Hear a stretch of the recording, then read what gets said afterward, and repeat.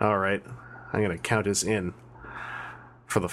Well, I didn't do it every time. I'm going to pretend I did. For the 500th time, I'm going to count us in. You probably... Yeah, you've done it for other times, too. Yeah. You've done it for supplementals and enough other stuff. For at least just over 1,000 times. Let me count backwards from 5 really loudly. You should do like 1, 2, 3, 4, 5 just to really f with it. Okay. Get ready. 1, 2, 3, 4, 5. What the fuck's going on down there?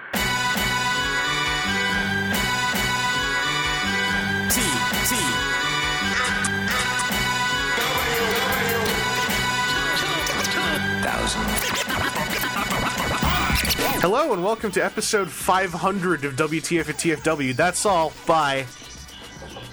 Nah, I'm kidding. Hi, Aaron. Welcome to your 250th episode of Let's Just Pretend the Supplementals Aren't There and stick with the things that are numbered. Or the times that it was in odd numbered on a show or any of the other things, TJ, welcome to, again, let's just round it to 250 times of saying, hi, how you doing?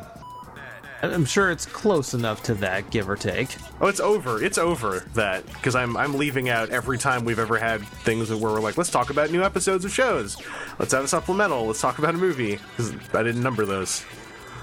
So whatever. We don't really have anything special to do for this episode because we also have an entire Toy Fair to talk about. Plus, Aaron and TJ in the last week got things that were on display at Toy Fair. But I did want to take a moment to... We got a listener question in that was so very specifically episode 500, and I decided that, we're allowed to pat ourselves on the back once in a while. So I wanted to read this listener question, which came in from Snowcat, who says, hello, Evangelist and Aaron and TJ, you lovely fellows. As a member of the LGBTQIA community and someone who's had some tough moments dealing with that in this fandom, I'd like to say how much I appreciated your discussion about inclusivity in 498. It was brimming me with compassion and positivity, but also not shying away from just how awful exclusion can be. It probably wasn't the easiest discussions to have, but I think that you did a really great job in sending out a supportive message, and it truly made my day. In this very episode, Evangelist cited the show as being well past its heyday. I find it ironic since, as a longtime listener, for me, this is one of your defining episodes, and hearing one of your funniest stories told again, that of Aaron's doppelganger, as well as the story of your mysterious editor, was just a lovely piece of icing on the cake. And I want to throw in there that, like... That story actually wasn't my doppelganger. My doppelganger is an entirely different person. So Aaron has an imposter and a doppelganger. Yes, they're two separate things, both of which... very weird. Aaron's doppelganger is actually really cool. Because Aaron's doppelganger just says, hey, what's up? I look like you. Aaron's doppelganger doesn't then go to random Toys R Us saying, hi, I'm Aaron from WTF at TFW. Or at least he should, but he doesn't, as far as I know. But yeah, I forgot about the doppelganger thing. But no, I wanted to say, after I finished editing that episode, I was like, no, you know what? That was actually a really fun episode. I liked how it sounded. I ended up listening through more of it than I usually do right now when I'm editing. And as a result, I trimmed out a lot more uhs and ums, which no one knows because, I'm so good at it. Is that why my audio keeps stepping on yours? Yeah, that's because you just start talking when I'm... So there's sort of a natural cadence where I'm like, is he talking over me? But then I go to the end of when you talk and when I start talking again. And I'm like, no, that was just us kind of umming over each other at the start to account for Skype lag, which is what we still call it. Even though we're not... For VoIP lag. Which is what it's called VoIP now. lag. Not as smooth a statement. No, I mean, I kind of like the idea of Skype living on as a bad thing. Yeah.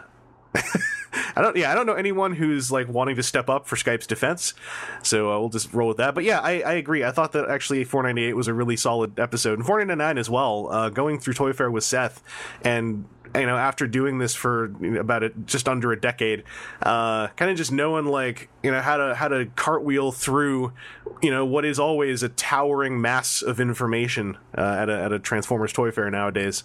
I was actually feeling very re-energized by the last two recordings. So you two guys, don't screw this one up. All right, give me a hat trick. This is on you. No pressure.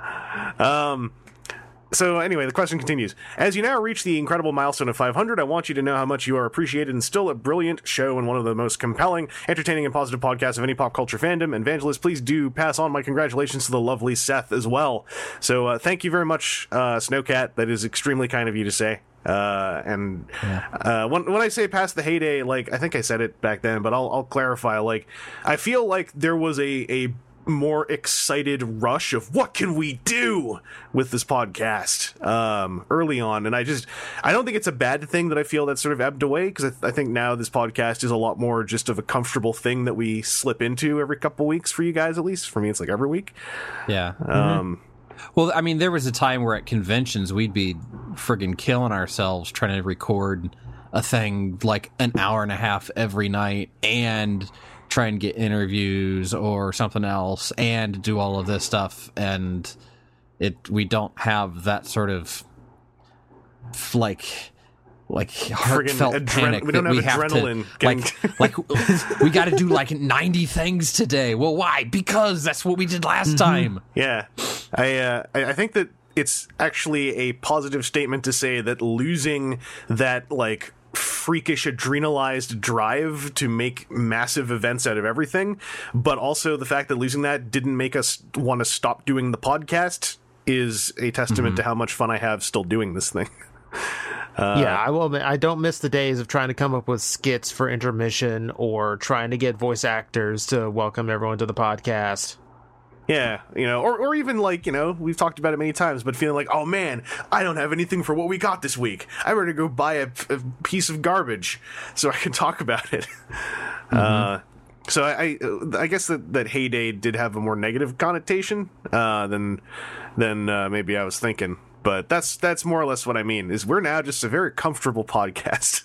Like, I'm not having a heart attack about not having some massive podcast event ready to go for episode 500. Also because the 10th anniversary is actually like episode 520. At least if you go by there being 52 weeks every year. And then I think that varies slightly when you get to a decade. So I need to actually go check a date, but I haven't done that yet. I do have some ideas in mind. I just don't know how. It's not that hard. You go to TFW Transformers Podcast on the TFW 2005 boards. Well, okay, I just typed that in and it's a Google search. So you can sort by start date, and you go back and you see that the first episode was WTF at TFW episode 1, posted by Tony Bacala, July 29th, 2008. We have until July to worry about that? Okay, never mind. Yeah. I'm friggin' relaxed. Procrastination. We'll just, don't even worry about it. Just take these pants right back off. If there's one thing I haven't learned in the last 10 years, it's how to not do what you just described. It's February. We have until July 28th. Whatever. That might as well be in 10 years. I don't have to worry. You know what? July Chris has to worry about that. I'm February. That's a whole 2 seasons away. Whatever. June Chris is going to be going, oh crap, oh no. No, June Chris is going to be super happy, because June Chris is going to be like, I'm the last one who doesn't have to care. It's July Chris is going to be like, what did you all do? What did you do since February? But April Chris was selling people on, we were going to have like banners and a party, and somebody needed to like rent a hall. That's because friggin' April Chris is a dick, because April Chris is always like, April Fools for like an entire month. So yeah, I look forward to July. Whatever it is that we have. Man, I'm gonna forget that date like 4 more times before July. It's good, because we'll get to refine this bit now. Yeah, every couple weeks, get ready for us to do this bit. It's going to be fresh. Every podcast is someone's first episode, so buckle your seatbelts. There's also a listener question here. Reads, I do have a question. Can you make G1 Bluestreak into an interesting character? There you go. A tough one. Anyway, hope you all have a wonderful day. Kind regards, Lily Snowcat. So I was thinking about this, because originally I was like, no, he had a whole episode. He was a gambler. And I was like, no, that's Smokescreen. That's not Bluestreak. Yeah. What did Bluestreak ever do? He's the middle sibling. Yeah, he palled around with Prowl for a few episodes and got a little bit mouthy here and there, but that's about it. So he's like where Skids is the bottom tier. He's the guy who gets to tell Skids what to do. Yeah. All right, because I had an easy answer for this if he never actually did it in season 2. Because I don't remember a lot of season 2, because IMO season 2 is the worst season of G1. It also has like the most episodes, so it still has great episodes, but I don't remember any of it. I was just going to say, make him an interesting character, give him episodes where he talks his way into trouble and then has to talk his way out of trouble. Because that was the whole point of his name, right? Like, back in the Marvel Comics he talks bios. up a blue streak, right? Yeah. Right. That's why it didn't matter that he wasn't blue. But, you know, when you're a kid, you don't really make that connection as easily. But everyone swears that they had a blue one. Yeah, yeah. Because it's They saw in it. the name. Yeah. Yeah, and in 1997, they turned on their Netflix search engine and then saw a picture of a blue streak, and I was like, no, I had that. Yeah. But yeah, my idea is very simple and very flat like that. TJ, do you have any other ideas for making G1 blue streak interesting? A very mouthy blue streak gets shot in the throat and has to express himself through interpretive dance. All right, he dances a blue I thought streak. you were going to say radio clips and be like, I hate to say it. They've already done that. No. Michael Bay ripped And him who- off. Who would ever do that? They ripped off G1 Blue Streak for this stupid movie. This will never make it. 10 years later. I just like the idea of someone who can't speak but is really known for speaking, trying to do something to get some kind of idea across for a really long time. Oh, you mean Large- like Deadpool in that one movie? Large signboards. No, yeah. Well, no, I don't think he tried to get anything across. I think he just quietly suffered through that role, thinking like, no, just I can see in the future. Yeah. Give me 8 or 9 years, and we'll fix this. Aaron, did you have any ideas for Blue Streak? No. I had one more. I was sitting there trying to think, like, I had to pull up his wiki page, and like I guess he's even been in the recent comics, but like as a third stringer behind a bunch of people. I believe he's a Lost Light third stringer. And he's one of the mutineers. Yeah. yeah. And like everything else, I just sure. So, okay. He's mostly known for being not the toy that you think he is, and he's mostly known for looking kind of like Prowl. So, like, what if we make those his characteristics? He's A, everyone keeps mistaking him for Prowl, and then B, everyone keeps calling him Blue Streak because of how he talks, but he keeps going like, no, my name is Silver Streak. Blue Streak is that guy, and he points, and there's nothing there. So, like, the whole episode is like, he's the only one who can see the actual Autobot named Blue Streak, who is blue, and it's like, I don't know, make it some story, and end it on some note of like, Blue Streak is like, listen. And then there's actually the blue streak, and he's like, "No, guys, it's me. Oh, hey, you." And Silver that's the Streak, thing. who we think of Blue Streak, is just like, "No, but I'm the guy." No. That's the thing. He wants people to actually remember his name is Silver Streak, and he keeps pointing at Blue Streak. But Blue Streak's such a mysterious, entity. No one ever actually sees him. He's always just out of eyeshot, except Silver Streak. And in the end, it's like Blue Streak's like, listen, I'm an agent of change from blah blah blah, and you can see me because guess what? You actually have the skills to something, and this is a very important duty that you have to carry my name and maintain my cover. So Blue Streak is actually like a triple deep cover agent, and Silver Streak, almost through complete chance, is the one who's maintaining that cover for him by being him. It's kind of like at the end of Metal Gear Solid 5, The Phantom Pain. I won't drop any spoilers there, but it's kind of like that. I know what you're talking about. His code name is Venom Streak. Venom Punished Streak. That's what he's got 2 of those little horns sticking out of his head because he's one of the Datsuns. Okay. Anyway. Well, no, he's still got the horns, but they're broken off and jammed into his skull. Well, except that was actually a fragment of a bomb that came out of someone's, where did the actual bomb come out of? Was it the uterus? Or what? I can't remember, because there were 2 bombs. Sure. There were 2 bombs, and the piece of the one that they didn't take out got lodged in his head. I hear some listeners laughing or sighing or rolling their eyes. You're gonna regret your thoughts and deeds. Okay. I was just thinking about Metal Gear the other day, so this is all very fresh in my head, just in time for us to talk about Toy Fair 2018. Now, we're using the same, more or less, topic list that I used with Seth. I added in a link to the Wonderfest pictures because there is some pertinent stuff in there, and I know there are some things I was wondering about on that Saturday that have since been solved. But before we go into the specific lines, just going from the info dump, like I cited some tweets from TFU Info. Since then, TFU Info has posted the audio of the entire Q&A session with the Hasbro team about Transformers, in which a lot of that info was being paraphrased from. But in case you had forgotten, the fan vote is very specifically for a pair of figures, not for two individual figures. There's going to be a new Generations trilogy called the War for Cybertron trilogy, which ties into that fan vote. And it sounds like the Unicron event in IDW is going to be a sort of soft reboot, which is unsurprising. I had a feeling it was going to be that this whole time. And I'm just hoping it's going to be more of a Death of Optimus Prime style reboot than a I don't know, something worse. Where I'm mostly worried that they're going to end up having a whole lot of characters getting killed to make Unicron look cool. Which, when it's Unicron, even though it seems like the natural thing to do, I also feel it's unnecessary, because you can just create entire worlds to job out to him rather than having characters get sacrificed. But yeah, it's called Lithone. We've been there. Yeah, I mean, the preview for Unicron #1 is out, and it starts with some world in a pretty dire state, getting aforementionedly jobbed to Unicron. Since you guys actually have more of a connection with the comics in the last few years, how do you feel about this Unicron event? Like, TJ, are you expecting worry out of this, or are you feeling okay about it going in? I'm kind of concerned because there's a lot in IDW that I think is very beautiful, very well crafted, and things I want to see continue or picked up again.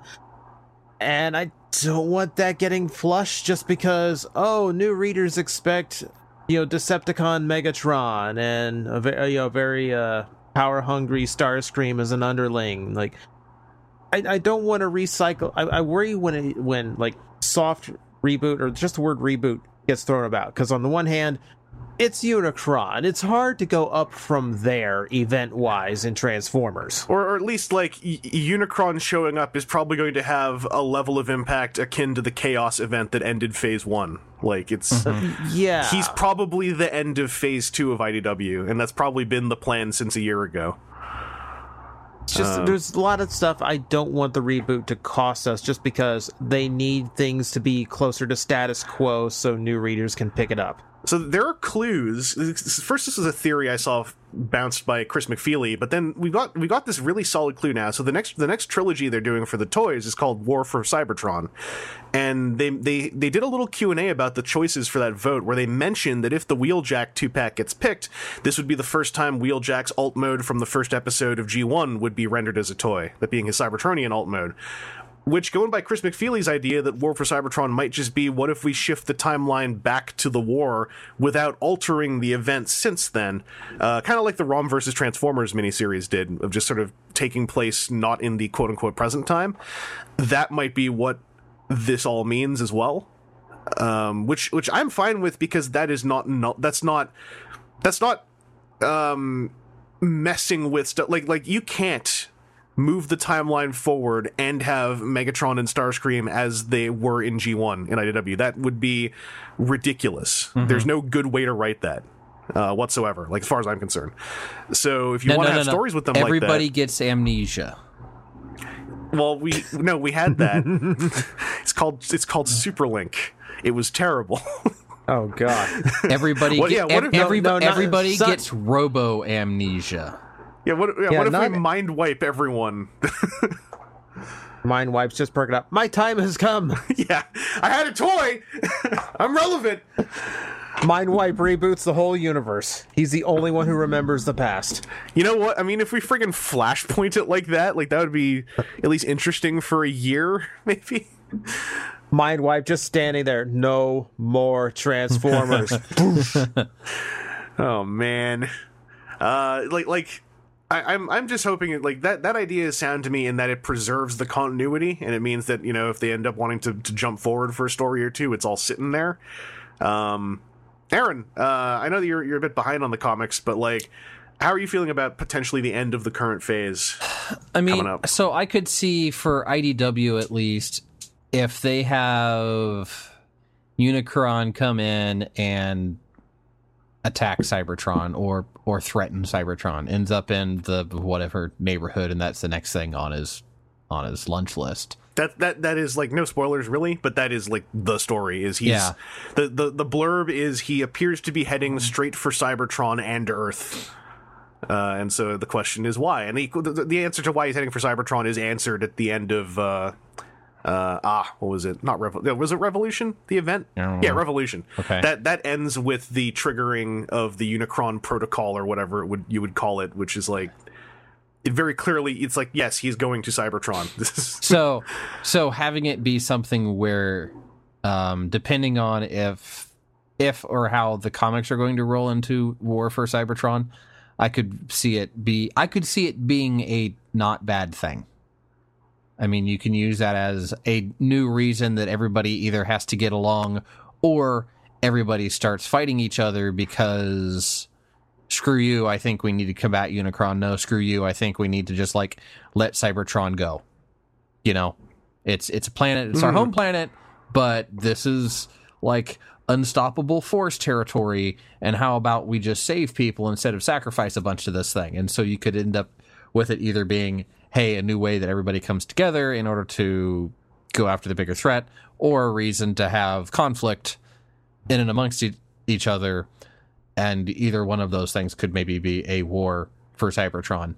But those ideas work for me, but in ways that don't do what I'm sure the bigger intent is to make the comics feel more accessible to another, right. 5 years later Right. audience. Because I'm like, no, that works if you have friggin' Starscream sees his moment, and it's not Starscream turns back into G1 Starscream, it's Starscream becomes the leader he's always meant to be. Right. Or friggin' Megatron shows up from the Functionist universe with an army of friggin' disciples to go no, we're gonna stop him, don't worry, we got all the villains are gonna show, the quote-unquote villains from nostalgia are in perfect positions to be the heroes of that story. Which I feel like wouldn't be the intention on an editorial level with the current editorial. I'd Right. like to be wrong, of course. But again, it's also going to be one of those things that's, a difference between, and IDW really hasn't terribly been doing it, of the comics trying to follow other things.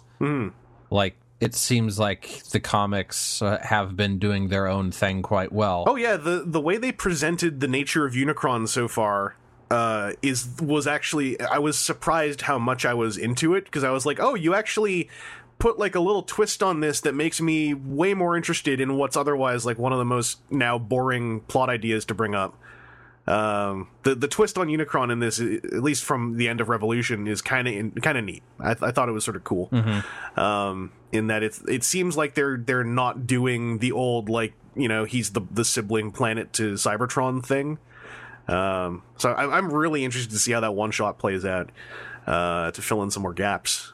But I know that the biggest worry is really just that the universe as it is in a position that I and a lot of other people really like it. And I think that Talalar 1 made the current universe so ripe for little one-off stories, and that is the thing that I feel we're going to lose at the end of this. And I'm okay with it, but it bums me out in a sense. And I'm also terrified that Talalar 1 is going to feed a lot of the necessary body count by having all the colony worlds, and I'm like, that's not what I want to read. The only colony world I want to read about coming to an end is Carcer, because that's set up to be a really cool 3 to 5 part story, which I doubt we're going to get, but fingers crossed. But as far as the whole universe, I'm just hoping that all the good things that they're doing that have brought in so many new readers, a lot of inclusivity stuff, doesn't also get tossed to the wayside in a soft reboot. And I would be, very optimistically, I admit, I'd be very surprised if it did, because that is part of the reason why a lot of folks even got into the entire franchise through the books. And I would assume that a great deal of the comic readership is from the Phase 2 stuff that moved all that forward so well. So, I feel like it's not gonna be the happiest thing either way, but as long as that stuff, I think I said on Twitter, as long as we're not going to be sitting here 2 years later going man, remember inclusivity, that IDW Phase 2 thing? Yeah. As long as we're not looking back on it as a gimmick of one set of comics, then it's still going to be moving forward in a decent way. I just hope that stuff doesn't get relegated to being a gimmick, because then a good chunk of your new your new readership are all going to take off. A lot of people are pretty ready to go listen, if this turns into a G1 bunch of manly robots fighting fest in comic book form, that's uninteresting and I'm out. And I don't blame them, because also those kind of stories are the least interesting to read in comic form. They're way better to watch as cartoons or live action movies. Anyway, the other stuff from that call that I thought were interesting is the studio series. It seems like the linchpin on the studio series is going to be robot mode scale, which is a really cool choice to make, in my opinion. That they're like, come hell or high water, the robot modes will scale the way we want them to. At Wonderfest, they had a scale chart up with like a line going across and everything. That also explains why, now that they're in hand, stuff like Wave 1 Bumblebee, why they're so tiny. Because I was taken aback. Let me tell you, when I saw those first photos, TJ, spoilers, you have Bumblebee. Yeah. I was very double taking when I saw how small he was in comparison photos, and then I realized, no, wait, if robot mode scale is the baseline of this whole line, leader toys aren't going to get bigger, so everyone else is going to have to get a little smaller.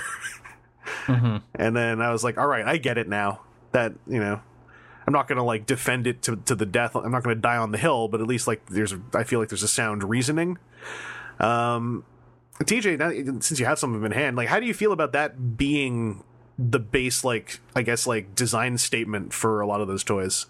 This is where I really wish they were willing to actually have a separate price point, because Bumblebee himself, I'll say it, he does not feel like $20 at all. Not even remotely close. And I have one question. How much of that is the vastly reported shoddy build quality? Well, I feel like he's so small that his parts by nature can't be as solid as they should be. Because he's relying on a lot of hinges that are just friction, no pins, and no real solid points. A lot of translucent plastic that flexes more than solid. So you've got a lot of parts on it. I took him out of the box, and without even trying to transform him, 3 pieces fell off. Yeah, I mean, I know that it's not the case for everyone, obviously, but I have heard a lot of reports of this is a really cool toy that is not holding itself together. Is kind of if I take everything that I've heard and kind of turn into a broad stroke statement, that's what it sounds like. Is it's really cool engineering, and the tolerances are all over the place. I need to transform him a couple more times. I thought the engineering was way too. I thought it was way too convoluted for the size of the toy and the price point. But that might also just be I was having so much trouble keeping the parts together when I was turning him into a car for the first time that I just got fed up with it. Yeah, and it certainly I think it would have been cool if they could have had I would call it a deluxe minus price point. He's $20, right? Yeah. Yeah. So if he was 15, would you have felt better? Very much so. Yeah.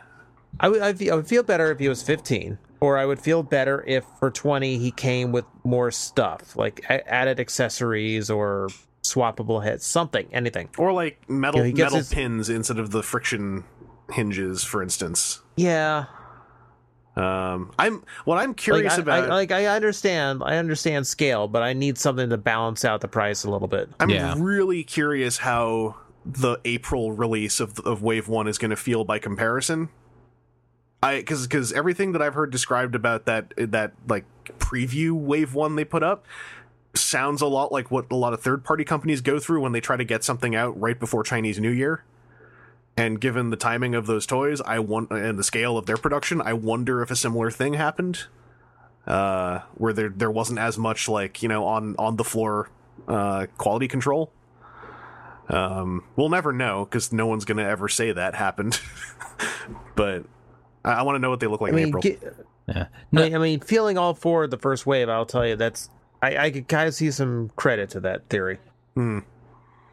Yeah, I feel a lot better about not jumping the gun on them, because also shipping them to Canada is a butt. I tested it.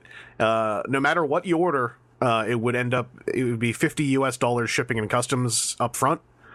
And so I was like, well, if I order 2 of everything, that ends up being a couple bucks less than retail, but then I have to find someone willing to pay that for the second set that I bought. And I don't want to deal with any of this. I'm gonna go back to bed on Saturday afternoon. what we're talking about studios. Aaron, how do you feel about the robot mode scale basis for that? So, that like, line? I like the concept of that very much. But the biggest thing is looking through some of the slides. There's the one with Lockdown standing next to Jazz, and okay, Lockdown was a little bit taller than Jazz's would have been, maybe, okay. But then you see just like the scale difference in the alt modes, and it's like, is there no way that we could have like stretched one out or buffed up Jazz a little bit, because that difference is bonkers. Like Didn't Jazz turn into a kind of plump car? I always forget because he was only in the one movie, but I remember his alt mode was actually kind of plump. His alt mode was, I mean, it was a full size, or not a full size. It's a 2-door sporty car, but in comparison to the because it was what, a Pontiac Solstice. That sounds familiar. That was the name that came across my mind, yes. And then seeing it sitting next to a Lamborghini, like Lamborghinis are I mean, they're generally maybe a little bit wider set cars, but not this difference.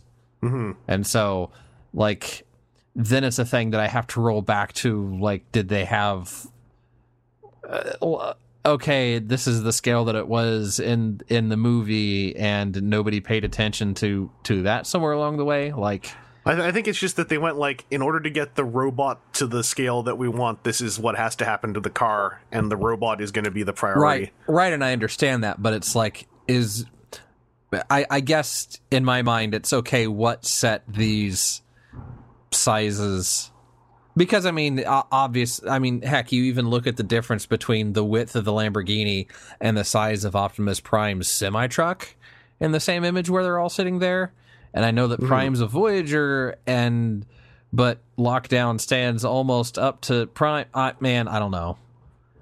It's the ever-devolving thing of, hey, toys have to fit in categories for sales. Like, I think Prime, it's like on top loses, of that. Prime loses a lot of mass becoming a robot, where Lockdown picks up a lot of mass becoming a robot. I think it's just that on top of price points, it's also that, like, no matter what happens, the first thing, like, you know, I think we have a question about this coming up in a few episodes, but it's like, all right, here's your price points, but also, no matter what happens, we're designing the robots first. You know, like, we're going into this with robot height being bullet point 1. Yeah. And so everything's a reaction from like, that. I guess I look at it as an aviation engineer a little bit of, like, I wonder if it's something that, like, way early on in designs, like, before the first movie, they should have had, okay, each robot has a mass budget. This is how much... Yeah. This is how much a Pontiac Solstice weighs. And this is how much... a semi-truck weighs. This is how much an F-35 weighs. Like, the things that weigh comparable should be sized comparable, not this Lambo that's almost the same size as a Kenworth semi-truck that is also somehow a little bit smaller than a friggin' fighter jet. Find an image of a jet sitting next to a car. They're not comparable in any stretch of the imagination. Granted, this is Transformers and mass shifting, and what am I arguing about? I always felt like in movie 1, they were thinking about that, but in a very a numberless way of just like, what if this thing becomes this thing, and we're gonna get this across.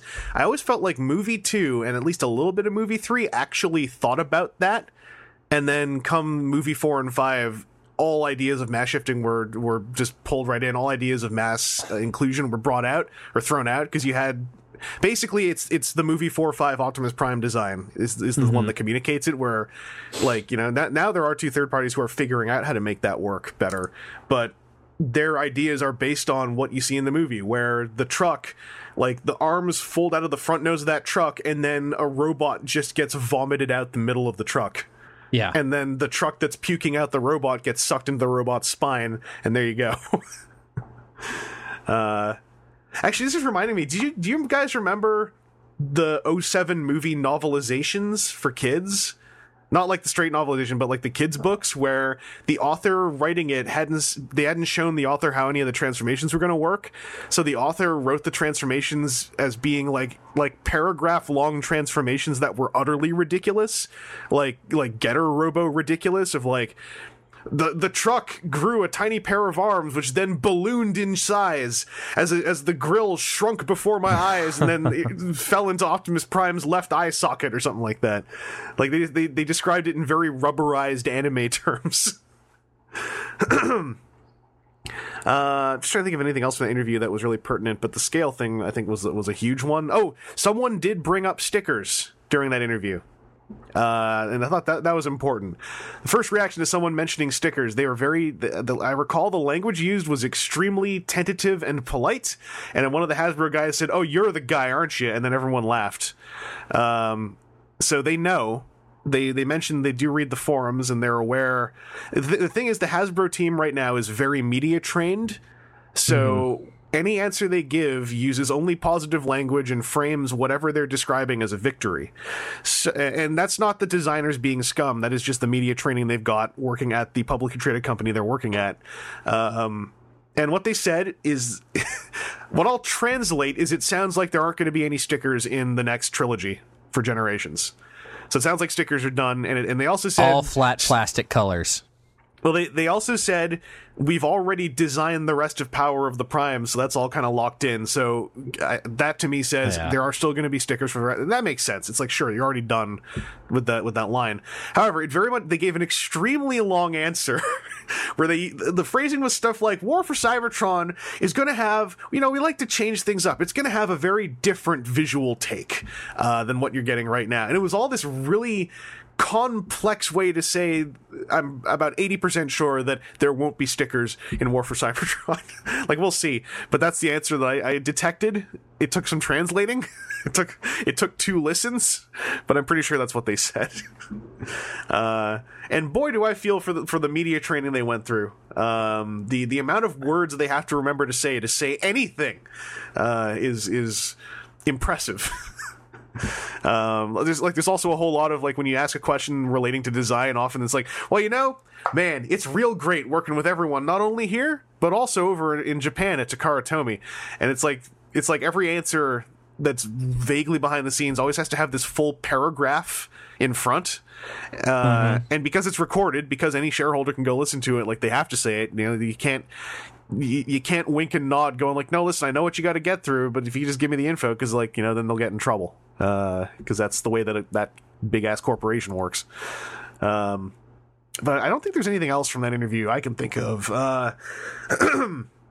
There's one other really big piece of news we should talk about, so I'll just quickly mention that, which is the cinematic universe is over. It sounds like, we all predicted this when Last Night did not make what it was like. The Last Night only made like $2 billion as opposed to $4 billion. God. But we were pretty sure that they were going to rejig something, and the Bumblebee movie was already in the works. That wasn't really going to get affected, but it does sound like Transformers 6 is off the table for now, and they are going to just sort of, I think they're really going to just react to however Bumblebee is taken by the general public. But Aaron, how do you feel about this era coming to a close? 10 years. Yeah, 10 years of movies. I'm not distraught. Shoot the injured animal. Yeah.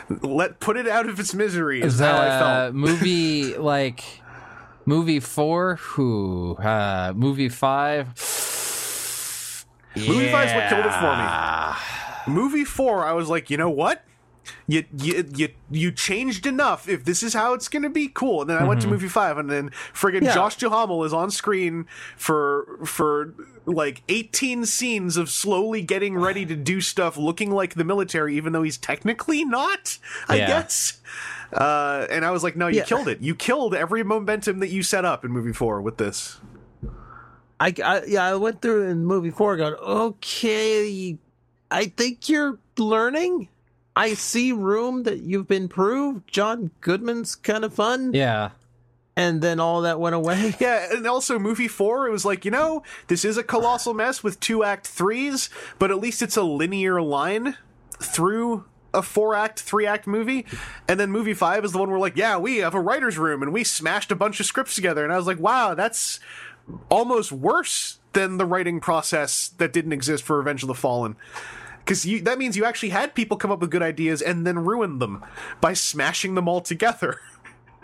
This is not good. So yeah, TJ. It sounds like. Hey, what about what about this complex story we have where Unicron is actually the planet Earth itself? Yeah, we'll roll that in. The Transformers have to. The Transformers have to fight their greatest enemy, but also try to save the planet that he's surrounded by. And someone went, sure, that's good. But what about Merlin? Yeah, so that'll be 25% of the movie, but we got this other script, and it'll be the other 25%. And then we'll use the elements plus the plot background of these two scripts, and that'll be the other 50%. Then we have a whole movie. 25 plus 25 plus 50 equals 100. It's how math works. TJ, I didn't think you would be very broken up about this news, about the current cinematic universe being over. There is something very weird to me. It's like, oh, this movie is the first one who didn't make enough money to buy a third world country. Okay, time to end it. Yeah, the reasoning is hilarious and very indicative of the state of blockbuster media in general. And it only made this many 6 to 7 digits of profit. Yeah, darn. Yeah, we can only afford a dozen jets this year. Great. But also, I think that there was, I will be the first to say there's plenty about now we can say it, the old movies that I liked, but there's also plenty about the old movies that does not carry 10 years of movies. And also, all of them being directed by the same guy, by movie 3, clearly had become this huge ceiling on whatever we were going to see. So this is really only a boon. The downside is that, if the Bumblebee movie does not do well, maybe Transformers will have less money for a few years. But, I think we were fans before Transformers had the money, so I don't feel that worried. Yeah, I think that the things that a new movie universe needs to do, and I'm afraid that they've got the wrong idea with their, talking about their Hasbro cinematic universe. Oh, that's not happening as far as all those dates, 2020 to 2021 are all dates. Someone said it on Twitter, and I keep parroting this. Those are all dates that you can just erase by next year, and no one will care or remember. But what I'm going at is write a good story, and even if it's the crappiest CGI, there's still a good story in there. I think we could go and look at any of the movies that we've had issue with, and sure, the robots made of knives thing and bad cinematography is on fights and whatnot where you don't understand what's going on. That wasn't always great for the movies, but when it was still a good story, it was still a good story, and you can appreciate we that. Ended up making up. We were making up a good bulk of the good story that kept us all in the movies. Right. Let's lay it out there. So I think if for the Bumblebee movie maybe has a chance with that, but for any future stuff, hopefully they're able to take a real good step back and say okay, Bay did good things for us. Show them the door. Fine. Or no, he did. He made us lots of money. Is what he did. That's lots of money is good things. I mean, that's all I'm saying here. I think the Bumblebee movie is in a nice place in that even when it was being made, before and after this decision, it seemed like it was being made to be an experiment of a very standalone live action Transformers movie, and so I'm quietly hopeful that there's going to be at least some cool stuff in there, and maybe even in the editing. Maybe at one point the editing was trying to replicate the Michael Bay look, and maybe during editing they were told, hey, you don't have to do this anymore. Yeah. And maybe it'll be for the better. Yeah. Because I feel like the Bumblebee movie has the chance to actually deliver something different for once. Not only because we are dealing with a different director, but also because it's a much more limited cast, so you can't have the grand, well, we're traveling around the world to find another thing that fell from Cybertron down here. Yeah, you know, we're looking for the sky boom shield, and so Bumblebee has to alone drive to like Russia or something. Yeah. Yeah. I mean, yeah, 5 movies, and it was the same plot every single movie. Like, we were long overdue for just a general, let's just siphon the planet dry by holding up a few hydroelectric plants or something. We were overdue a Autobots and Decepticons have to work together storyline. Something, anything. Like, it's a massive universe with literally anything you want to pull from the shows, the comics, or just make stuff up because, hey, alien robots from a robot planet. What else are you going to throw in that's any more ridiculous than that?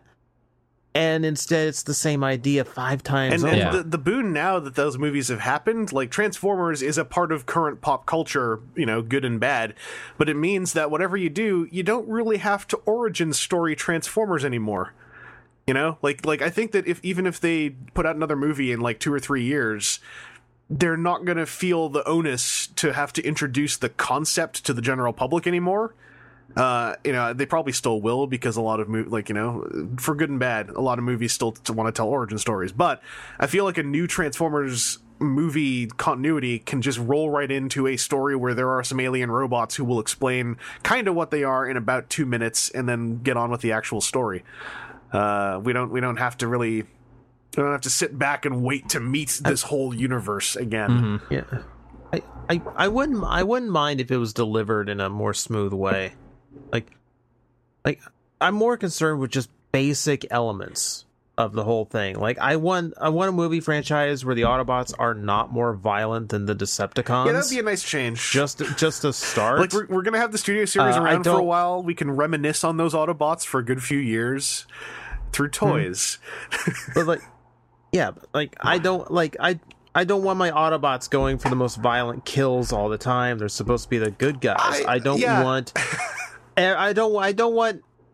want every human on the planet except like 5 to hate every Transformer. I would be so happy to watch a live action Transformers movie where I'm not just sitting there going like, man, I wonder how they're gonna body horror some innocent Decepticons, because it's fun, but it also puts a massive ceiling on like how much respect I'm giving to the film. Yeah.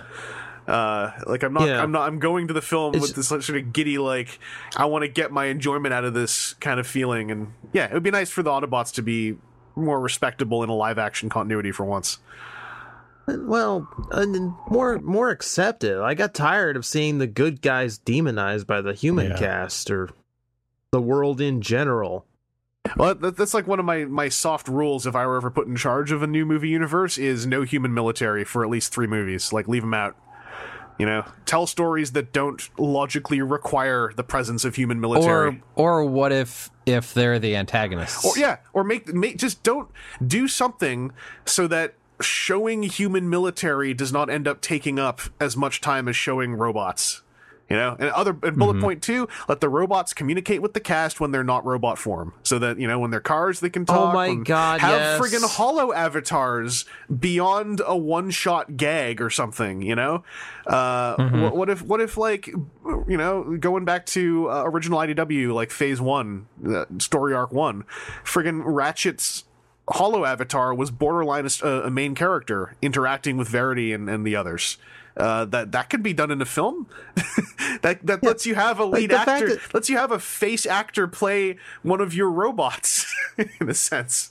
Like the fact that it took 5 movies to get an Autobot to talk to a human driving them, is just mind-boggling to me. Lots of good lessons to learn, I think, whenever they, you know, because I am sure they will do at least one more Transformers movie. If everything goes bad, someone's still going to say, we have one more shot, let's do another movie. I almost guarantee you in the worst case scenario. We should move on from that. Look, though. we got like 3 more shots. I mean, they have enough money, to like kind of take. They can sacrifice a couple more like barely used franchises, like Inhumanoids and Micronauts. Just burn them for their money content. They're like, another movie. The fan vote happened, actually. I think it's over now, but it was for 3 pairs. It was Impactor versus Mirage, Trax versus Needlenose, and Spinister versus Wheeljack. It felt to me like you were making me pick between Needlenose and Spinister while watching Impactor win and Mirage get a free ride. That's what that whole vote looked like to me day one, and I'm pretty sure that's what's going to happen. But I gotta say, Needlenose and Trax ended up being my choice because, holy crap, it's not like a deep cut, but to present the IDW version of those two as, you know, the two brothers because their foreheads are slightly similar. I'm like, no, that's my kind of medium level, surface level cut. That's cool. Thank you for making that a choice. It's probably not going to win, but I sure would have liked it too. Did either of you guys end up doing a hashtag vote somewhere? Nope. No, I only voted twice because I realized that you could vote on Instagram as well. So I thought, I'm being clever. Then someone posted something on Twitter where someone asked on the Hasbro Facebook, can I vote multiple times? And they said, as long as you use the hashtag, you can vote as many times as you want. So,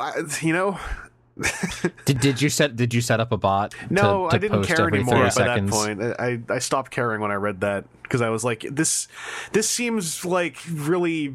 I bet you 2 of these 2-packs already are designed and are going to get made anyway. It's going to be one of them is going to if one of them's the winner, then the winner happened, and then the other one is going to turn out to be the runner-up.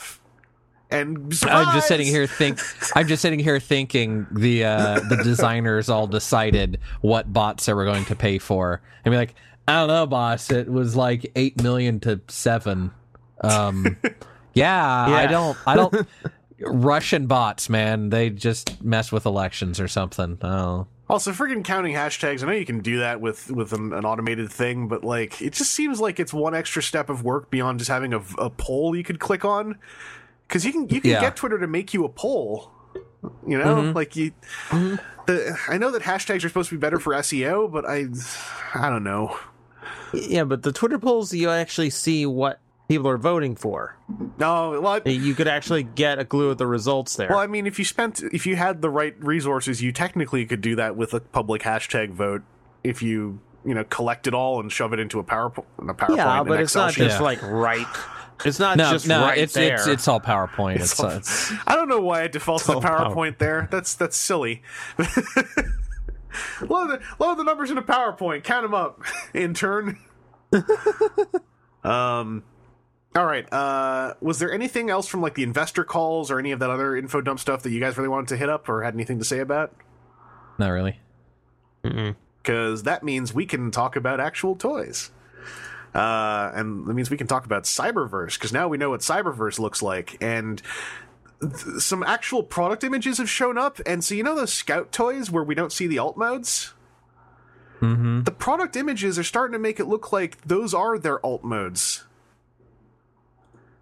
Because I don't have them on hand now, but like there was a shot, an actual product shot of that Megatron. His upper torso doesn't seem to have anything else in it. Like, I think it just is his legs turn into tank treads. And then they just turn into Gerwalk mode. I mean, I'll happily be wrong, but I saw that presented, and I looked at the photos, and I was like, wait a second. His arms are hollow from the outside. There's nowhere else for them to go. So that Scout class is looking way less interesting to me.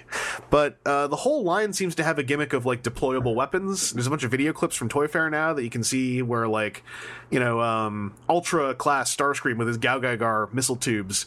It's like when you transform him, that also makes all the missiles come out, and that's kind of neat looking. Like, they look like cool gimmick ideas, but as far as traditional Transformer toys that just go from mode A to mode B and then have a gimmick bolted on, that seems to just be the Warrior class and the Ultimate class. And so, like I said before, Warrior class Shockwave is kind of doing it for me. And his gimmick seems pretty cool because it's just really, some a weird walker tank thing. I mean, it's not the best, but like, well, you already have a tank with Megatron, so we have to come up with something. It's like it's kind of cool if the rear legs sucked in a bit more, it would have been way cooler. But it's no worse than he's gonna bend over and have a gun barrel stick onto his head.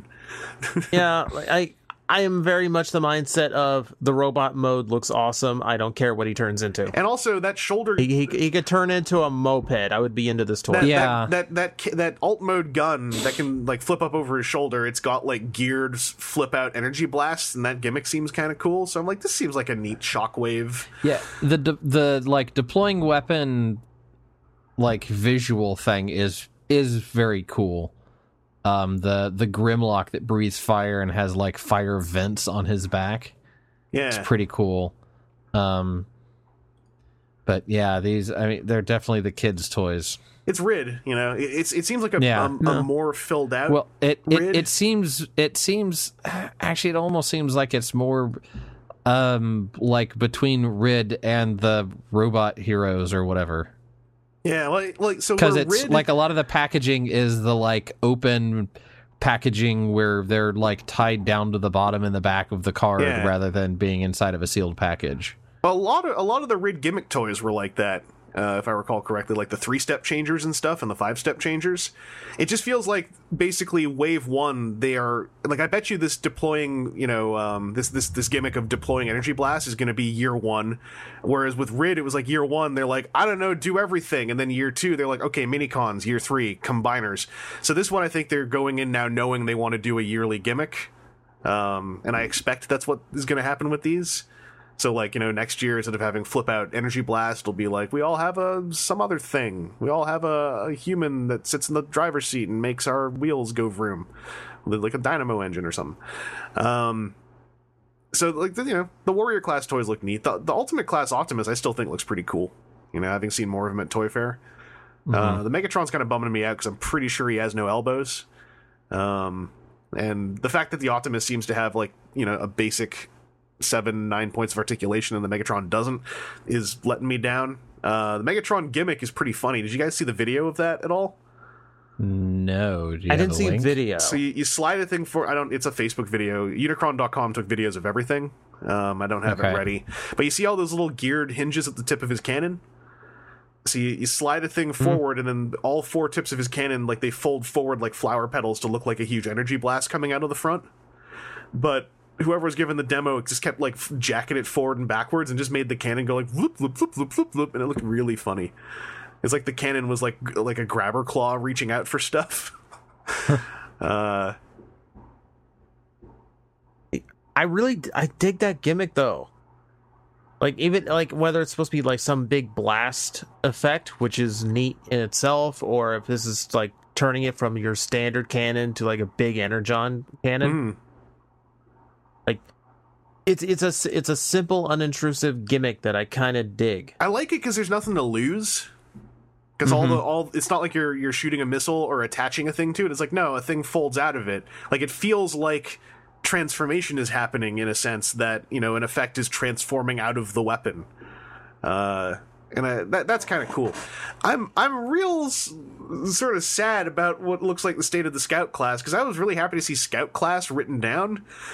But until I see otherwise, I'm starting to get convinced that those are the alt modes, those half robot, half vehicle setups. And it's they kind of made it clear that the Scout and Ultra are going to be just the gimmick lines. Yeah, like they're giving it the old name classes and the old price points, but it's just, we're working the gimmick lines into this, and then you have Warrior and Ultimate for your 2 real size classes. Yeah, and I'll be over this by like the end of this recording. Even it's just something that I wanted to remember to bring up because I didn't realize it when we did the last one. But yeah, TJ, is there anything else about Cyberverse that's really striking you? Anything else you wanted to highlight? I'll be honest, I'm genuinely liking some of the designs here. I like that we're kind of getting more modernized G1 designs. So, like, I was always worried that, like, you can kind of see with this Bumblebee, the newer takes kind of override the stuff we grew up with. Mm-hmm. So I kind of like seeing that stuff kind of come back to the forefront. Yeah, but it also it already was going to, because like through the Evergreen Authentics line for the budget market. So I can't disagree with folks who are looking at wave 1 of this going like, it's the friggin', there's going to be just a pile of these 5 designs everywhere for like half a year. I'm way more interested to see what Wave 2 of this looks like. There's something I love about the Ultra Starscream, even though it's a big, doofy gimmick toy with a half-working transformation. Mm-hmm. I kind of love that he has this Machine Wars Starscream thing going on with these massive engines. Oh yeah, so there's a video of him being transformed on Facebook, and it's a real simple, like, put the legs together and just fold the wings over him, and then the rest kind of just happens. But the fact that, like, the missiles and their smoke streaks in a dynamic pattern extend out of those tubes, I think is really friggin' cool.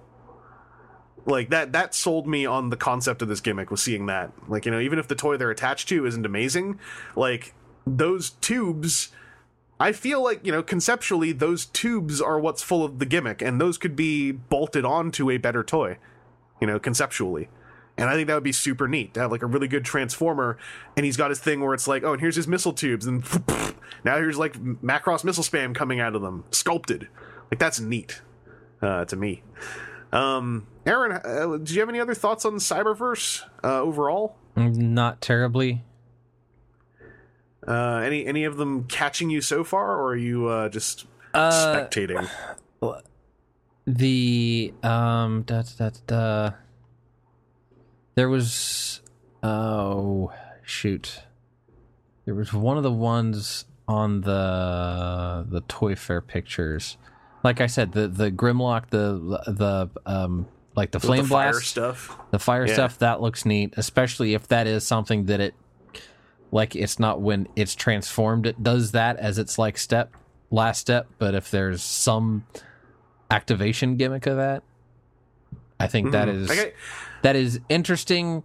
Is that Aaron's going to pay $40 for it or whatever? That size of toy is going to end up being interesting? Probably not. I bet you it's going to be like you can push that fire back into his mouth at least. Like, you'll still see it, but it's not going to be like extended. Like you'll get the whatever red at the end of it. Yeah, but by doing that, it'll make like the fires on his back like suck down or something. That'd be kind of cool. Well, then let's get into Power of the Primes. Not a lot of fresh reveals, since a lot of this was Wave 2, and that came out in the States a month before Toy Fair. You lucky jerks.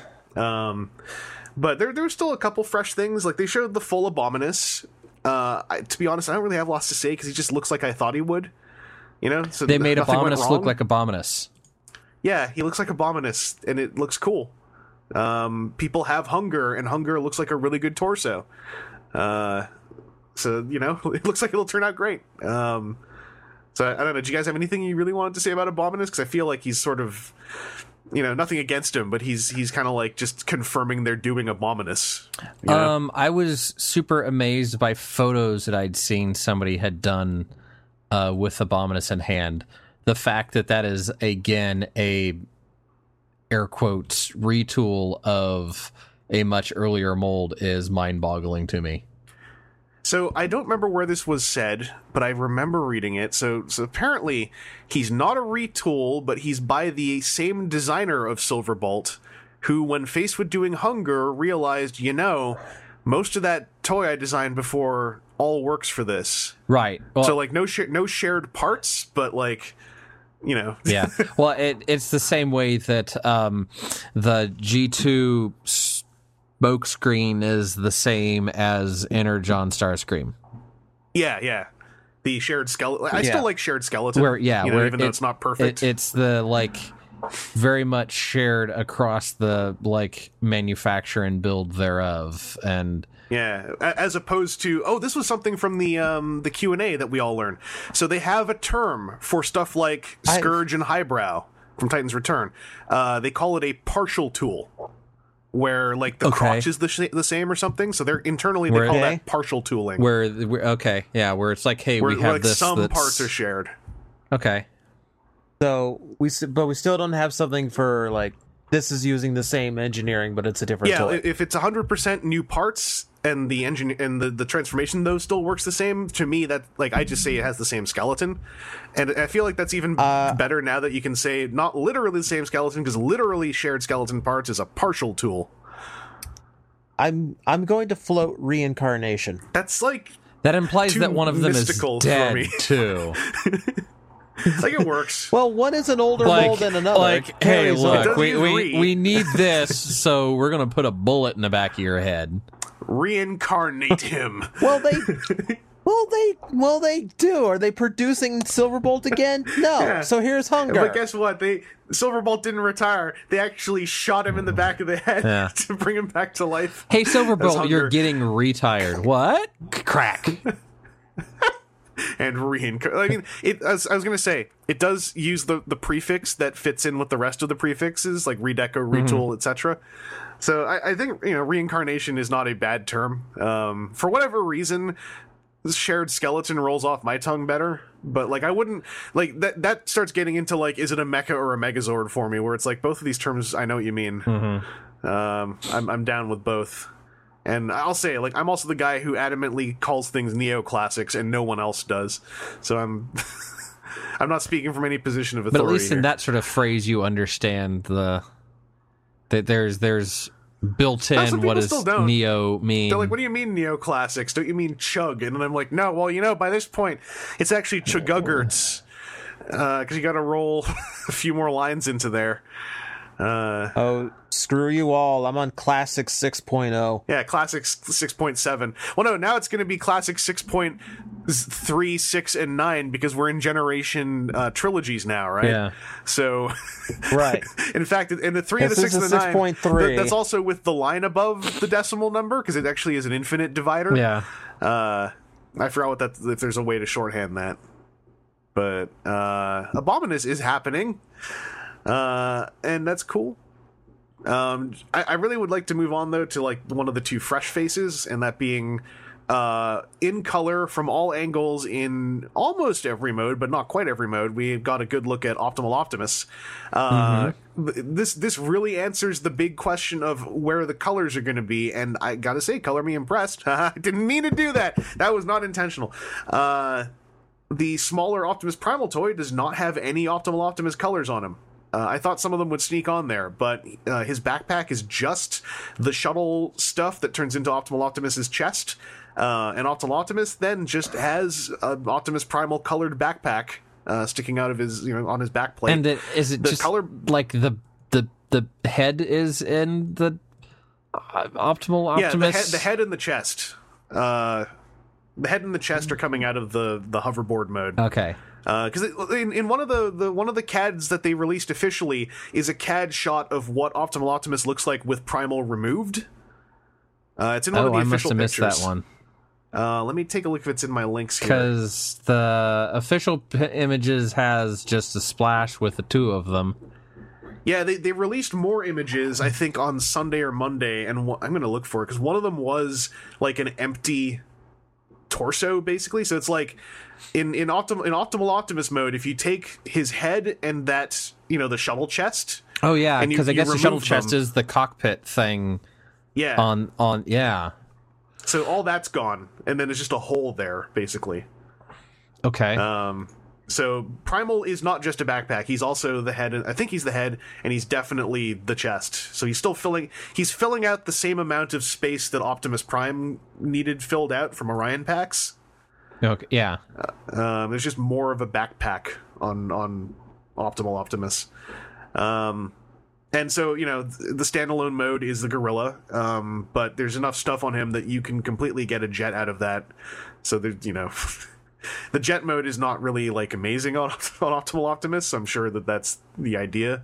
Did they show anything for a truck mode? Because I'm thinking that's just not there. No, there had to be a tire underneath the cockpit for that, which I've seen nothing. And there had to be wheels on the legs, which are not there. So he's fully flight mode stuff. So, like Primal turns into a shuttle that is technically a hoverboard. So it's all flight modes. Yeah, to be fair, he used the vehicle mode twice, and one of time is when he couldn't turn into the jet mode. Yeah, and neither of those alt modes are amazing. So I'm okay if we only have one of them. And you know what? The other one only really... All that someone needs to do is produce some wheels you plug on the legs and a wheel you plug under the cockpit, and then you have the truck mode. And Perfect Effect will probably do that. Hey, I found your cat images. Yeah, that is just an entirely empty See 2 big locking pegs and the gorilla head tucked in the torso. Yeah. Okay. That makes up a lot more of that than what I thought it would. But all right, that's cool. See, now a clever Hasbro would repaint that whole thing and then stick a quick strike in there. Yeah, you're right. And it will never happen. Nope. But that is an idea though. Someone on Shapeways maybe at least could do up a quick strike head for the Primal figure. It won't be perfect, but that would be cute. Also, with the head being a piece that's separate, someone could also easily do a Transmetal Megatron head for Beast Machine's ending. Like I thought Optimal Optimus should have been in Titan's Return for that very reason. Yeah, well, he could still do it with a different core figure going in. You have to do like a Nemesis Primal. Nemesis Primal, who is just Beast Wars Megatron in disguise. That'd be kind of cute. Anyway, Aaron, are you feeling like this guy is looking up to par with Rodimus and Optimus as far as the leader class toy goes? I do. Maybe even surpassing. I think that I am surprised at the lack of optimal Optimus colors or anything in there. It's silver and black, which is okay. What works for the shuttle mode that maybe Optimus Primal was before everything. Sure, but this I am impressed. And like I said, I think or like was said, I think that this even could potentially make for either Primal Prime coloration as an easy one, or the possessed form of with the way that they've done this transformation, because that whole chunk easily clicks out and a different one can click in. They even got it. I just noticed they even have it so that you can fold away the cannons that stick out of his collarbone. Because in the CAD they're back, but on the show floor they're folded forward. That's so freaking cool. Yeah. I just caught that. TJ, how are you digging this guy? Like, he's not Starsaber, but I feel like we still have one more wave we might find out about. So a good observation.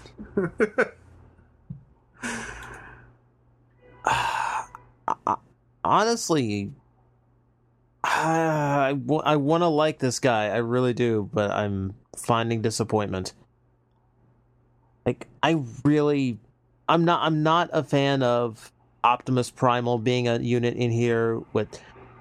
He clearly just has this vehicle mode that's just there to jam the chest into the big body. Like, it's not trying to recreate his ape mode in any way, shape, or form, which feels like it goes against the whole theme of this. I really have been going back and forth on that, because I'm like, his alt mode is unimpressive to the point where no one seems to even care that it's not actually shown in any of this, because he's just turning into a stick. But then I'm also sitting there going, like, everything about what they did with him is clever, and also Orion Pax's truck mode is very cute, but horrifically flawed visually. So, like, was this the better option? Like, it's a dumb, unimpressive alt mode, but also you can't get it wrong, Here's what I feel. I feel like the snowboard of Optimus Primal is slowly overtaking him more and more. Because it used to be just as clever. It used to be just this funny little third mode for his Transmetal, and then Beast Wars 10th happened, and now he's got this. Half his toy is the surfboard, and now but it was also a cannon. Come on, a surfboard cannon. That's badass.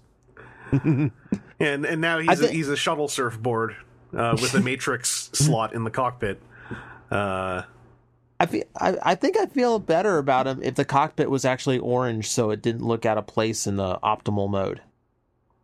I feel like he's contributing more to him. I forgot what color Optimal Optimus's cockpit was in the CG back then. It's orange. Okay. That's kind of weird, because that's the only clear piece I can see on him, unless it's a shared light piping piece or Oh, something. I No, don't it's mean not. that. I don't mean that. I mean the entirety of his chest. Oh, okay. I just thought you meant the cockpit window. No. Yeah, I mean that might be, again, that might be for the boon of not having any orange on the smaller figure. Which I think was just really the thing I didn't want to see. Well, yeah, well, it's on the back. It wouldn't show on the figure itself. It would show it's shown the surfboard mode nobody cares about. I think everyone assumed there would be some orange or violet or blue on the backpack. I think just not having any identifiable colors on the backpack, like that still is kind of impressing me right now. Like I also will see how I feel when the figure comes out. For me, really, it's just like, it's a cool figure, but this happened to me with the third party one Perfect Effect put out, Beast Gorilla. I was like, I don't actually want to spend a lot of money on Optimal Optimus now that I'm thinking about it. And then this figure's not going to cost that much, of course, but I'm like, this dude's transformations are so uninspiring to me, especially when, like, there's nothing there for the truck mode. And for whatever reason, I really like the truck mode on him the most. Because it's the dumbest, but it's also the one that, like, does the really weird, like, half-assed play into, like, also Optimus Prime Spark is stored within him, so he has this truck mode, look. So yeah, I'm gonna probably be like way more into this figure when it's out and I'm playing with it. Just in photos, I'm always looking at him going like, yeah, it's Optimal Optimus, and I don't know why I never connect with that guy as much as I wish I did. I would also love to see this figure done up as Primal Prime, just because I like that color scheme a lot, and I like the idea of, like, maybe they'd do a face plate without a mouth slit, but that's probably not going to happen. And then there's one other fresh reveal here, is that Moonracer is going to get a retool, redeco into Firestar. Is it Firestar, or did they give her a different name now? I can't remember. She had a new name. Nova Star. Yeah. Nova Star. So she has a new head. That's all I really know. I haven't heard any feedback on Moonracer yet. Aaron, I'm assuming that you have Moonracer? Yes, I do. All right, well, we'll find out more about that in a little bit. So, Aaron, you're the one I'll ask then. Do you feel any excitement about Nova Star? I do, actually. I really like the Moonracer mold. And all right. Oh, really? Okay. I wanted to hear someone say that, because I still thought it looked cool, even though it had a backpack, and I hadn't really kept up with any feedback. like, do we want to talk about it? Because I got it right here. No, let's hold off a little bit, because I want to get to Predaking. Okay. I really want to get to Predaking. But it's I mean, you can hear it. That's probably real annoying. But yep. Yeah. No, there's a couple things that I wish were maybe done a little bit differently, but we can get to that when we talk about we'll it. get into that But no, I enjoy the mold yeah. mostly because it's something so different. Yeah. Okay. Yeah, I'm gonna grill you a little bit. Yeah. Later on. That's upcoming, listeners. All right, I'm way more excited now than I thought I was going to be. TJ, without getting too deep into it, how are you feeling about Nova Star? And also, like I said this last episode, isn't it kind of nuts that we're all still kind of like lukewarm when we're saying, yeah, they're doing Alita 1 and 2 of the Fembots. Huh, that's neat. You know, like, it's kind of incredible conceptually still. Yeah.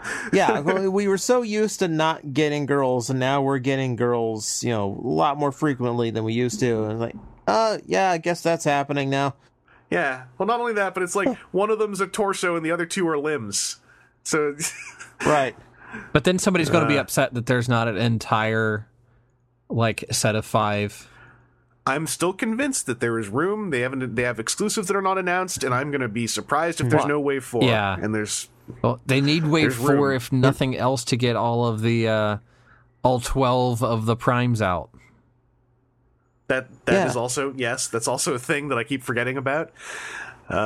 See, I keep telling people, like, I would be down for this mold yet again if they do one of their crazy remolds that make it into a jet. That way I can have Anode and the backpack can be painted like Lug, and then I have the two just right there. I mean, you know what?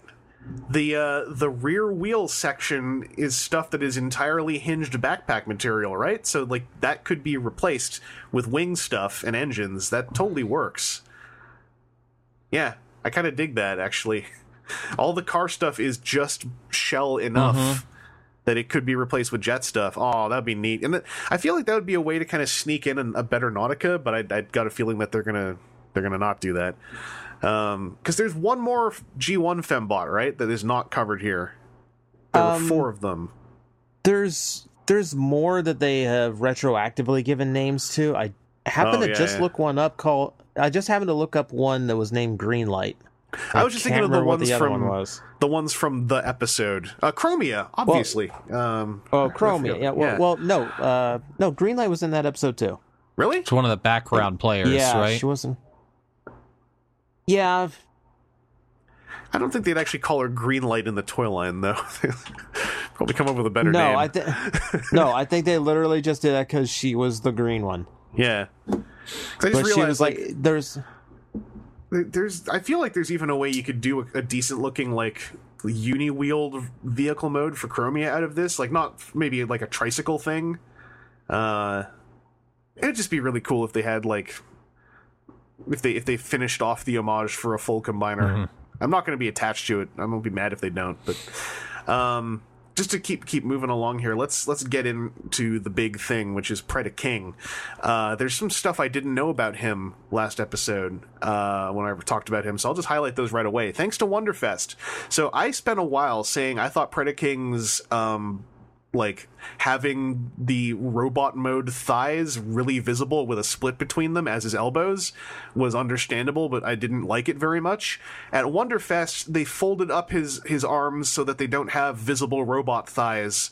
His arms are a little shorter, but look so much better. So the fact that he can do that solves my single biggest aesthetic problem with the combined mode. So I'm real happy about this. The thing I didn't know last episode, I didn't see any of the rear shots of Tantrum or Ramhorn. Yeah. Is it Ramhorn? The 2 leg guys. So it's a double-edged sword here. I think that this concept of how the lower pelvis area of Predaking is formed by, like, the waist section and crotch are coming off the wing pack, and then the thighs and hips and hip skirts are attached to the leg robots. That is a really cool way to not have Razor Claw stuffed full of, just transformation mush. But in all these shots, it appears that the entire thigh and hip section don't really fold away anywhere on the leg robots. It's just kind of hanging off the back. Now, to their credit, however they hung off the back, I didn't notice it all in the original images. It wasn't until someone took a big close-up photo of their backs that I realized what was going on. It's like I'm looking at one of the front-facing photos of Rhino Guy. It's not Ramhorn, that's the cassette, isn't it? It's Headstrong. Headstrong. Rhinos all look the same to me. So Headstrong, the front shot of Headstrong, I am sort of seeing this little, like, pack hanging off his butt. But from the front, like, it's not terribly visible. That's how I didn't notice it. I just thought he maybe had, like, a little butt pack. But he and Tantrum have a big old leg on their back. It's not bugging me that much, to be honest. I'm not telling anyone to like it. But, like, the fact that they have a waist swivel and are fully articulated, to me, always counteracts a big backpack, because it means I can just have it kind of... It's just a thing, but they can ambulate around it. What I kind of wish could have happened was they already have the cannons that become the feet. Would it have been difficult to, like, make that part of the mush? Because the cannons have the fists in them, is the thing. Oh, yeah, that's right. So there's no more room. Well, then you make something new for the arm guys to hold their own fists. So the arm guys have got a chunk of, like, not chest, but I guess part of the chest, where the arm connects to the chest. If you look at a back shot of Rampage, he's kind of got a piece of shoulder on him as well. So then you make a sixth member of the group who is just thighs. That's like Six Shot was of or six gun Metroplex six gun, yeah, six gun, He's just a pair where of it's just legs like with a head. Just parts. He just exists as parts to disassemble. Like, I was wondering if there was some way the legs could fold in on themselves, but then I saw the video of John Warden showing how solid the hip articulation is. Yeah. And I'm like, okay, like, yeah, there is nowhere for any of that to go. And, like, it's resulting in hips that make me feel way better about this toy, in conjunction with the ankle tilts and everything. Yeah. And also, I love the transformation idea of all that stuff separating off of the midsection. So, right now, I'm okay with it myself. Yeah, I'll also play it to what mode do you think most people are going to have this in? That too. Oh, yeah. Is this something that's going to live as 5 individual robots? As 5 individual animal things? Or as a giant Predaking? The animal modes already are like, this is where the compromise happens. Like, we talked about this last episode, but like, I think that making the animal modes just be like, what if they're just those G1 like boulders on limbs that are vaguely shaped like animals? Because then we can focus on everything else. And like, you'll notice, like, look at Headstrong's Rhino mode. Because it's in the G1 shape, I don't really notice the big underhanging leg lump because he's already just a giant lump with 4 legs sticking out.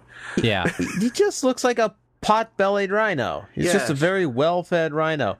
You know, I got a hint for you. The G1 toy wasn't that great all that, in that area either. No, G1 toys are perfection. I don't know what you're talking about. You've never owned a G1 Headstrong, clearly. they went for those. The G1 Predacons did not have great animal modes, and like I almost dare say they slightly improved Razor Claw and I almost called him Talon. That's not his name. That's his third party name. The flying one. Talon. Dive Bomb. So I'm going to hold up cue cards for you from now on. I spent 2 years memorizing their Feral Rex names, so like I'm just a mess right now with these guys. But Razor Claw and Dive Bomb's animal modes actually look better than the G1 ones, while still maintaining all of the jank. But it's like Razor Claw looks even more like a super deformed lion figurine, and Dive Bomb at least looks like he has body mass and isn't just he isn't just an arm with a wing pack attached to it. He still looks nothing like a bird for the most part, but this is the thing I think we hit with Predaking. With Devastator, they had alt modes that played real well into their limb modes and made for very basic robots. With the Predacons, their beast modes in G1 were always compromised horrifically for the sake of everything else. So I'm like, I think overall I'm still kind of digging this guy. I think he's not as impressive to me as Devastator, just because he's less of an intense play pattern, but rejigging how his groin area comes together is huge for me. I said before, I love the way that extra gold plates are added to the mane. I like that the ears of the lion are also the handles of the matrix that goes inside there. There's enough stuff going on. I'm still going to end up liking this figure, I'm pretty sure, but his faults are a lot more obvious. Then again, the American version has full articulation in the individual robot modes, and you can't say that for our Devastator. But Aaron, let's talk some more about Predaking. What are some other thoughts you got looking at this guy? I was actually, I think, more impressed by the Wonderfest images over what we had at Toy Fair. For whatever reason, and it's probably just because whoever was shooting it wasn't maybe necessarily shooting it quite so much for scale, but it was like every Predaking shot was very much Predaking, and like the stuff that they had around it to compare, did we actually have any good, hey, here's the whole display images to really give you an idea of the sense of scale? Because, we knew Predaking was going to be big, but it wasn't until that there's one of the photos from Wonderfest where it's like looking down the line and you realize that all of the other combiners, the Abominus that's standing right there comes up just above Predaking's waist. It was also seeing, like, I didn't feel that much about his scale until I saw the video of John Warden doing the articulation demo, and like seeing an adult human holding the figure. I was like, oh, I get it. Yeah. You know? Well, I will say, unfortunately, I hadn't caught any of the videos, so that's okay. I won't tell anybody, but I think I just did on the podcast. No, I'll cut that part out. It's cool. Sure you will. Thanks, buddy. No, I'm not going to cut that out. What are you talking about? Yeah, I know. Look at this fool. But yeah, that was, I think, the biggest thing. I'm impressed by the scale, and again, it's going to be one of the whatever Titan figures, and all of them have been enormous. I mean, I've got Metroplex Max sitting over there, and right now, that one's just covered in robots. But I mean, they're all huge toys, but it's a thing that didn't like. You can say, yeah, and this is the biggest combiner ever, and you're like, okay, but then you see it on a display, and you can go, oh wow, I now have a point of reference. That is big. Yeah. Why didn't somebody say something about this? I'm also just pasting in a couple images for a thing I want to say at the end. But okay. TJ, I want to ask you, like, overall, what are your thoughts on this Predaking set? I am overall impressed by it. Like, my worry was as always with doing Predakings like this is, how does Razor Claw work? Yeah. Because if he's going to be the same size, I don't want the G1 like really weird, like but I'm as wide as I am tall. Yeah. Yeah.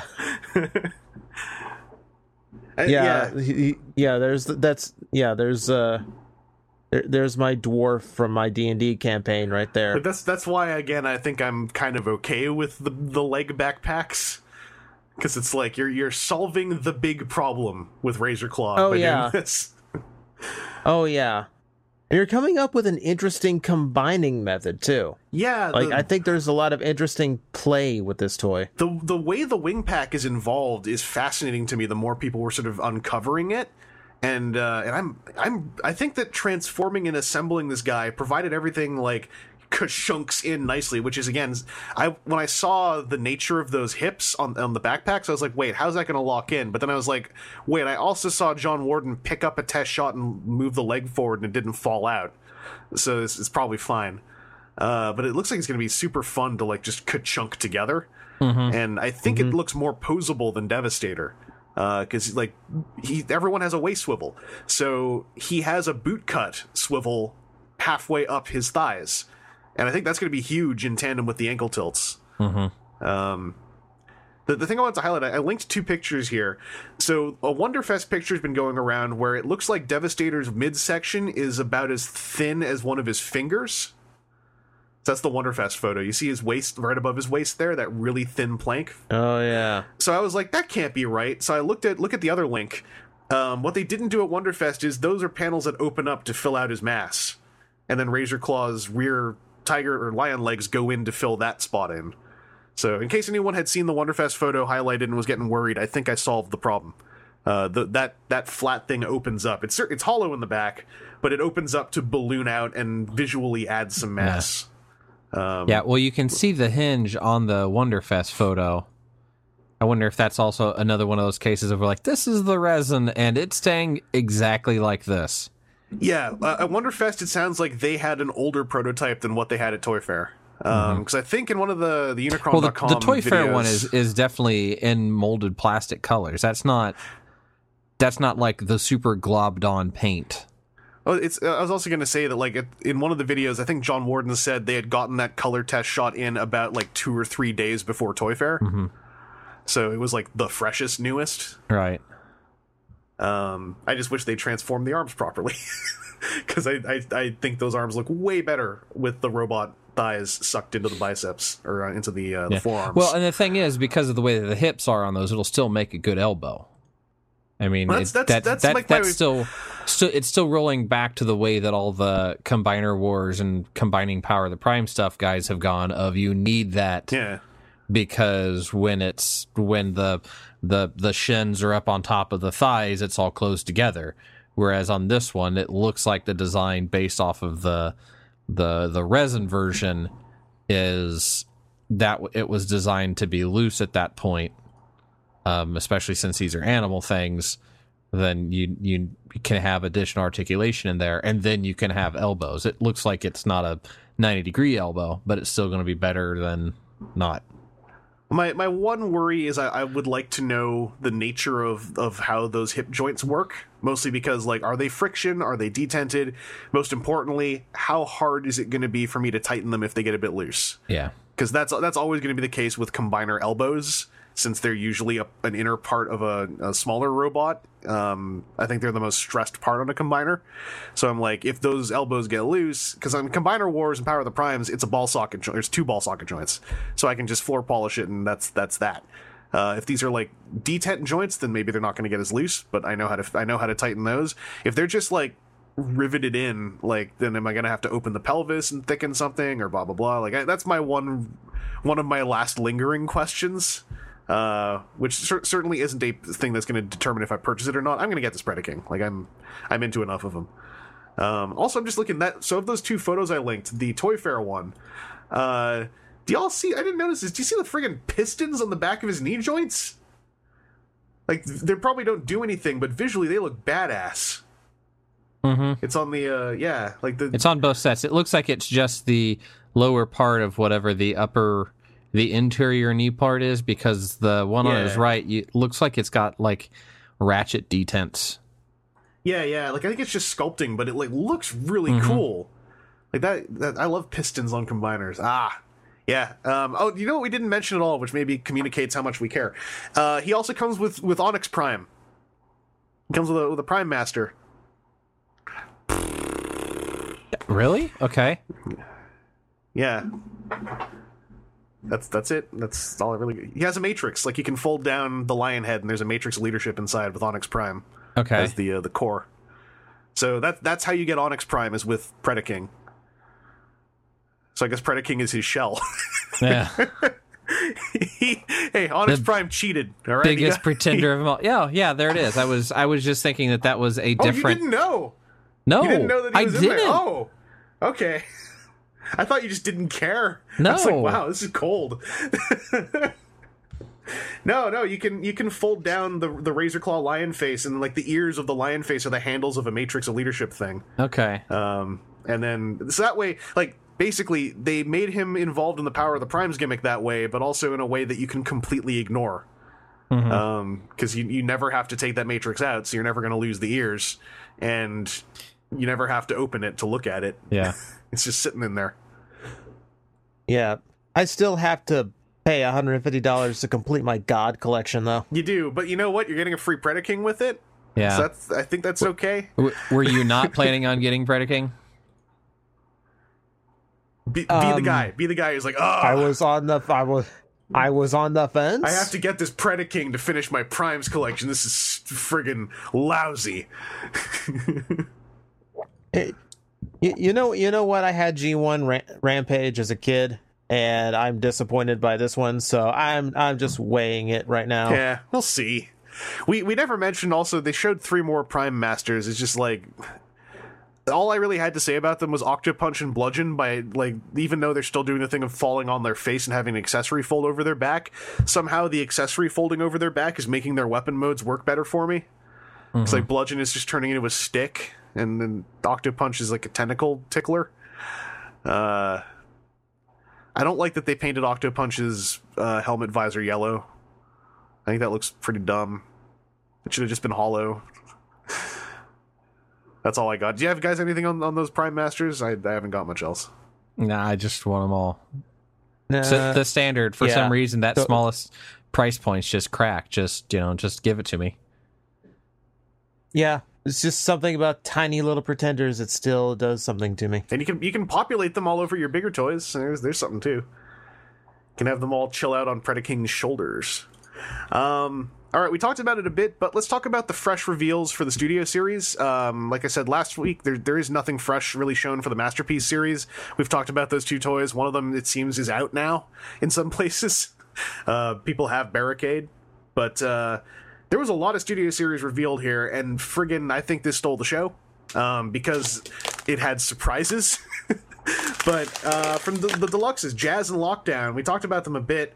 That Lockdown, I think we didn't say it on the recording, but someone pointed out when I was on Twitter going like, oh yeah, Movie the Best is still happening as well.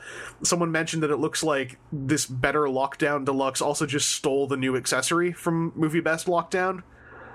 So, like, Movie the Best put in the work of, like, we're going to do a new hook hand accessory, and then this new toy was like, cool, that's mine. Have fun not ever being bought. Bye. That would be very animated Lockdown, though, wouldn't it? Very in character, yeah. He just swiped it off another toy. I also saw it pointed out that Lockdown's robot mode, it makes it look like he has a lot of shared transformation elements with Cogman, and the more I look at him, the more I'm seeing it. And I'm very okay with that because I thought Cogman was a great deluxe. So a like bigger, thicker Cogman that's not a headmaster is like, yeah, let's do it. I still want a Cogman. Awesome. Yeah, same here. He still hasn't shown up easily in the States. No, for you guys. No, they've pretty much stopped Jiminy restocking Cricket. movie toys. He's out in Japan. You can just buy him from Japan if you want to. Yeah, I'm thinking about it. My Walmart is still at Wave 1. Yeah. Probably got to import now. Like I have an import Cogman. I never talked about him because he just has he has a sticker on his box. I just wanted I wanted all the Cogmans because I like Cogman a lot. But this Lockdown looks like he uses the same transformation scheme, which I guess neither of you can really comment on because you don't actually have Cogman. Mm-hmm. Jazz also is doing so. Jazz's feet, the way his ankle tilt works with like the front of his shin sticking up, I feel like I've seen that on another figure as well, but I don't remember who. The rest of his transformation looks completely new to me, but something about his feet is very... It's like making me remember something, but I don't know what.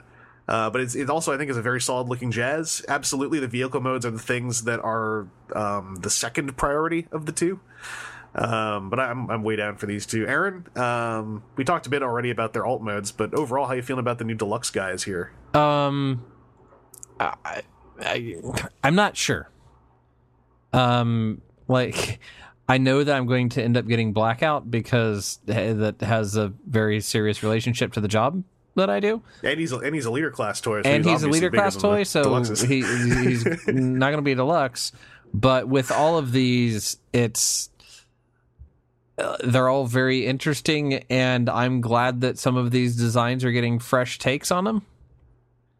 That's what I'm so excited about when they, in the interview Q&A session, they went like, we're actually looking if you look at the numbering of these toys, that's indicating we're kind of thinking long game on this. Like there were like however many 100 movie robot designs, and we want this to be movie generations. And I'm like, no, that was the best part of the movies, I ended up really liking a lot of those robots, and I want good toys of them. So like if you're doing movie generations with a locked robot mode scale, that is a recipe for me going way in on this line. Yeah, I don't know. Except maybe that Optimus, because he looks pretty lousy. Yeah, to me, I guess the biggest thing is, like we said before, kind of the little bits of scale issue. Kind of make me sad that it's the scale issue that's like there. You wish they had picked vehicle instead of robot, basically, or a balance between them, something a little bit closer, because Jazz and Lockdown should not be that different in alt mode size, even though it probably is that different on robot mode size. And if it was just the fact that, like, you know, Jazz comes with more than just his weird shield gun thing that was supposed to be like an expanding sword or something originally. Like, I feel like at that level there should be something more, or like there should be much more clearly like, okay, you know, we've got half the plastic in this, let's like get good paint apps on there, because it looks like it's silver plastic, not silver paint. Yeah, well, I mean the roof is, I mean, now I'm looking at it, I think the roof is going to be painted at least. And maybe they'll have to paint more car panels to match it. But I was going to say, so many of the movie lines have been that kind of like gray zone balance. I guess that locking one of the scales is part of what makes it interesting to me. Because I'm like, this will be unlike the other movie lines. And like I said, I mean, locking a scale, you know, having it so that all of these look right in scale next to each other, that's great. And I can appreciate that. And I can't appreciate it for the scale. I do. But at the same time, I guess I'm looking at again, I'd like to see, okay, if that's the difference in size, I'd like to see Jazz has got paint washes on him or something to pull out detail or to do more to it rather than I think that's only the that's why I want to know how the April wave turns out, because if they can get it so the toys are not for 2 out of 3 people falling apart out of the box, it seems to me like they're going for density of parts. Yeah. And moving bits, and like Jazz's transformation, just at a glance, you can kind of see where some stuff goes, but it looks real interesting. Yeah. Whereas Lockdown's transformation, like Cogman, does not have a complicated transformation necessarily. Yeah.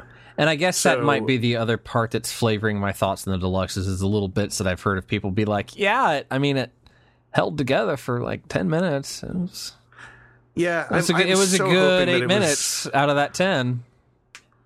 Like, I'm not hoping that people got bad toys because they were early adopters, obviously. Yeah. But, like, I'm hoping that, like, that was those were a consequence of a first rush. A first run rush. Like, 4 months ago we said, and we wanted to be able to say, and right now you can go to the web store and get it. And then... Oh, that's what they wanted to say. They had a QR code at Toy Fair on a pedestal going like, want these?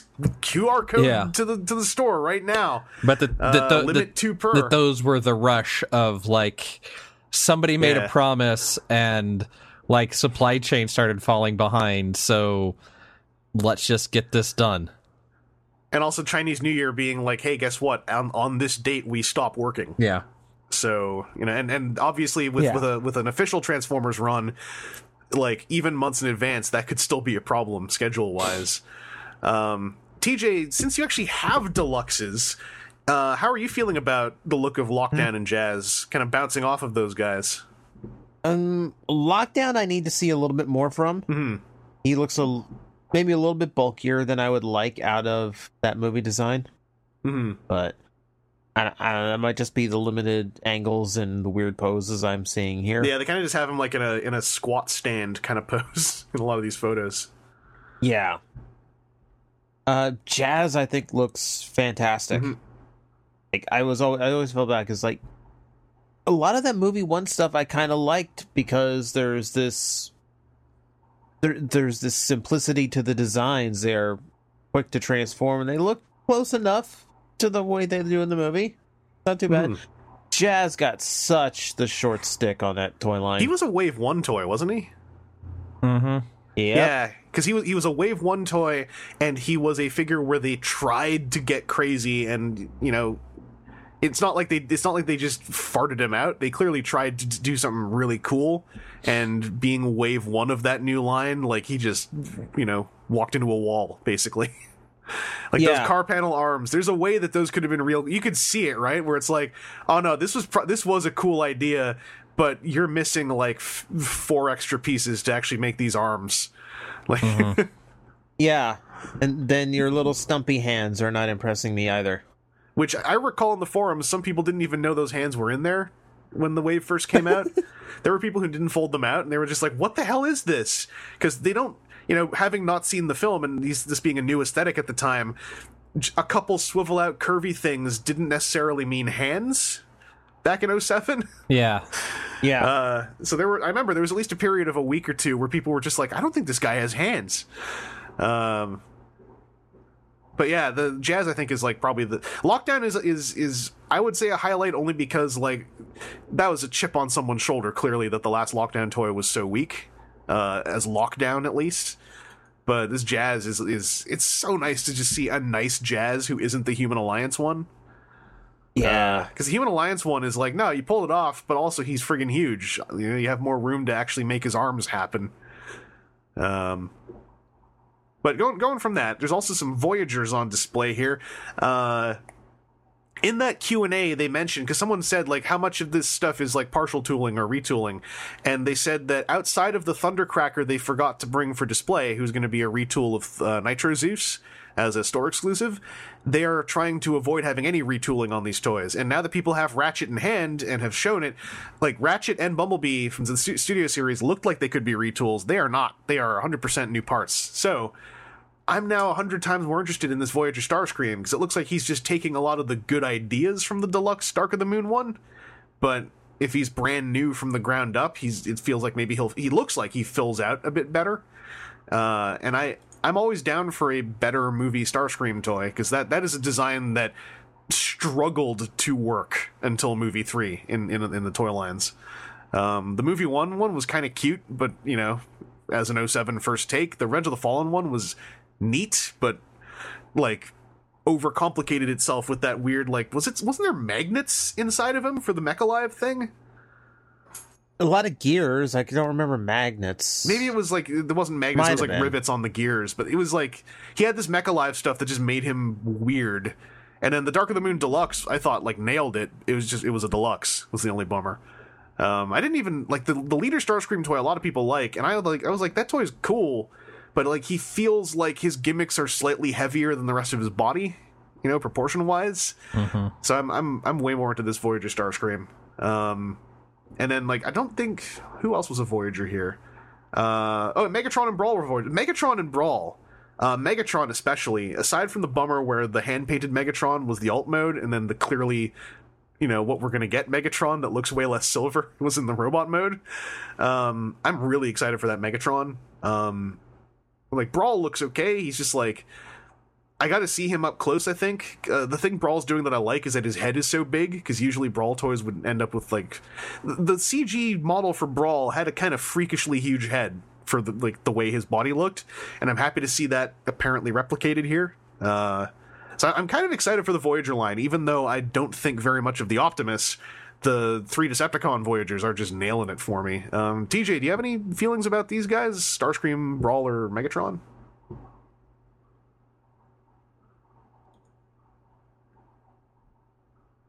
Oh no. I have to make a note. Did we lose him? No, I had a weird thing with my headphones. I thought the batteries were dying, but I can't plug them in because then I don't hear anything. Oh. I might have to switch to my old ones here if that becomes an issue. Okay. Is it okay for now? For now, I think. Okay. I'll just roll back into it then. TJ, do you have any thoughts on the Voyager guys at all? The Starscream's interesting. Like, I did like the deluxe one, so it's nice to see that a lot of that's kind of getting polished and refined at the larger size. Let's see. Was there... Yeah. Megatron and Brawl? Yeah, Brawl is interesting. There's something weird about Brawl's aesthetic now that it's more accurate to the movie. He looks weirder, right? Yeah, like, he does. I kind of like that. Like, I always was bummed out how his toys made him more handsome, because I'm like, no, he has a friggin' weird giant mushroom-shaped head. Like, show me that. Mm-hmm. Yeah, but the Megatron I'm actually looking forward to. Because I always really liked that design, and now you've done away with his little stick arm. Yeah, and he's... Wait, didn't we have a name for that arm? The big arm was the murder arm. Yeah, but I thought the stick arm was the other one. I thought we'd come up with some joke name for the shrunken arm. Vestigial limb. Yeah. It's the one that none of the blood went to when he was, growing up. And I don't remember if there's a term for that. It's also nice that, finally we can kind of, even though Movie the Best did a great second shot at it, we can finally retire Crab Tank Megatron. Mm-hmm. Because he was the only good toy of that design. For me, anyway. I know that there's actually some folks who love the Leader toy, and I completely respect your opinion, even if I, viciously disagree with it.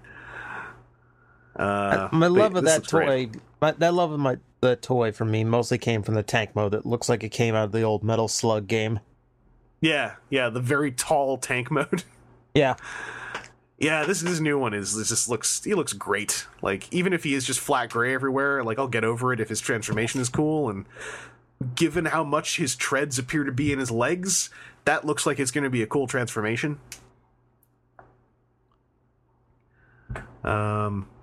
TJ, did you have any thoughts on the Optimus? Because I always feel like I'm being a total jerk to the Optimus, and I don't know if I'm missing. I like the part where he's sort of a fusion of first edition Prime Optimus and Evasion Optimus. It looks like he'll be okay to transform. It's just he looks so out of place. I think he suffers a little bit of mistransformation in the photos I've seen. Okay. But for the most part, I think it's because we've had such better Voyager movie primes.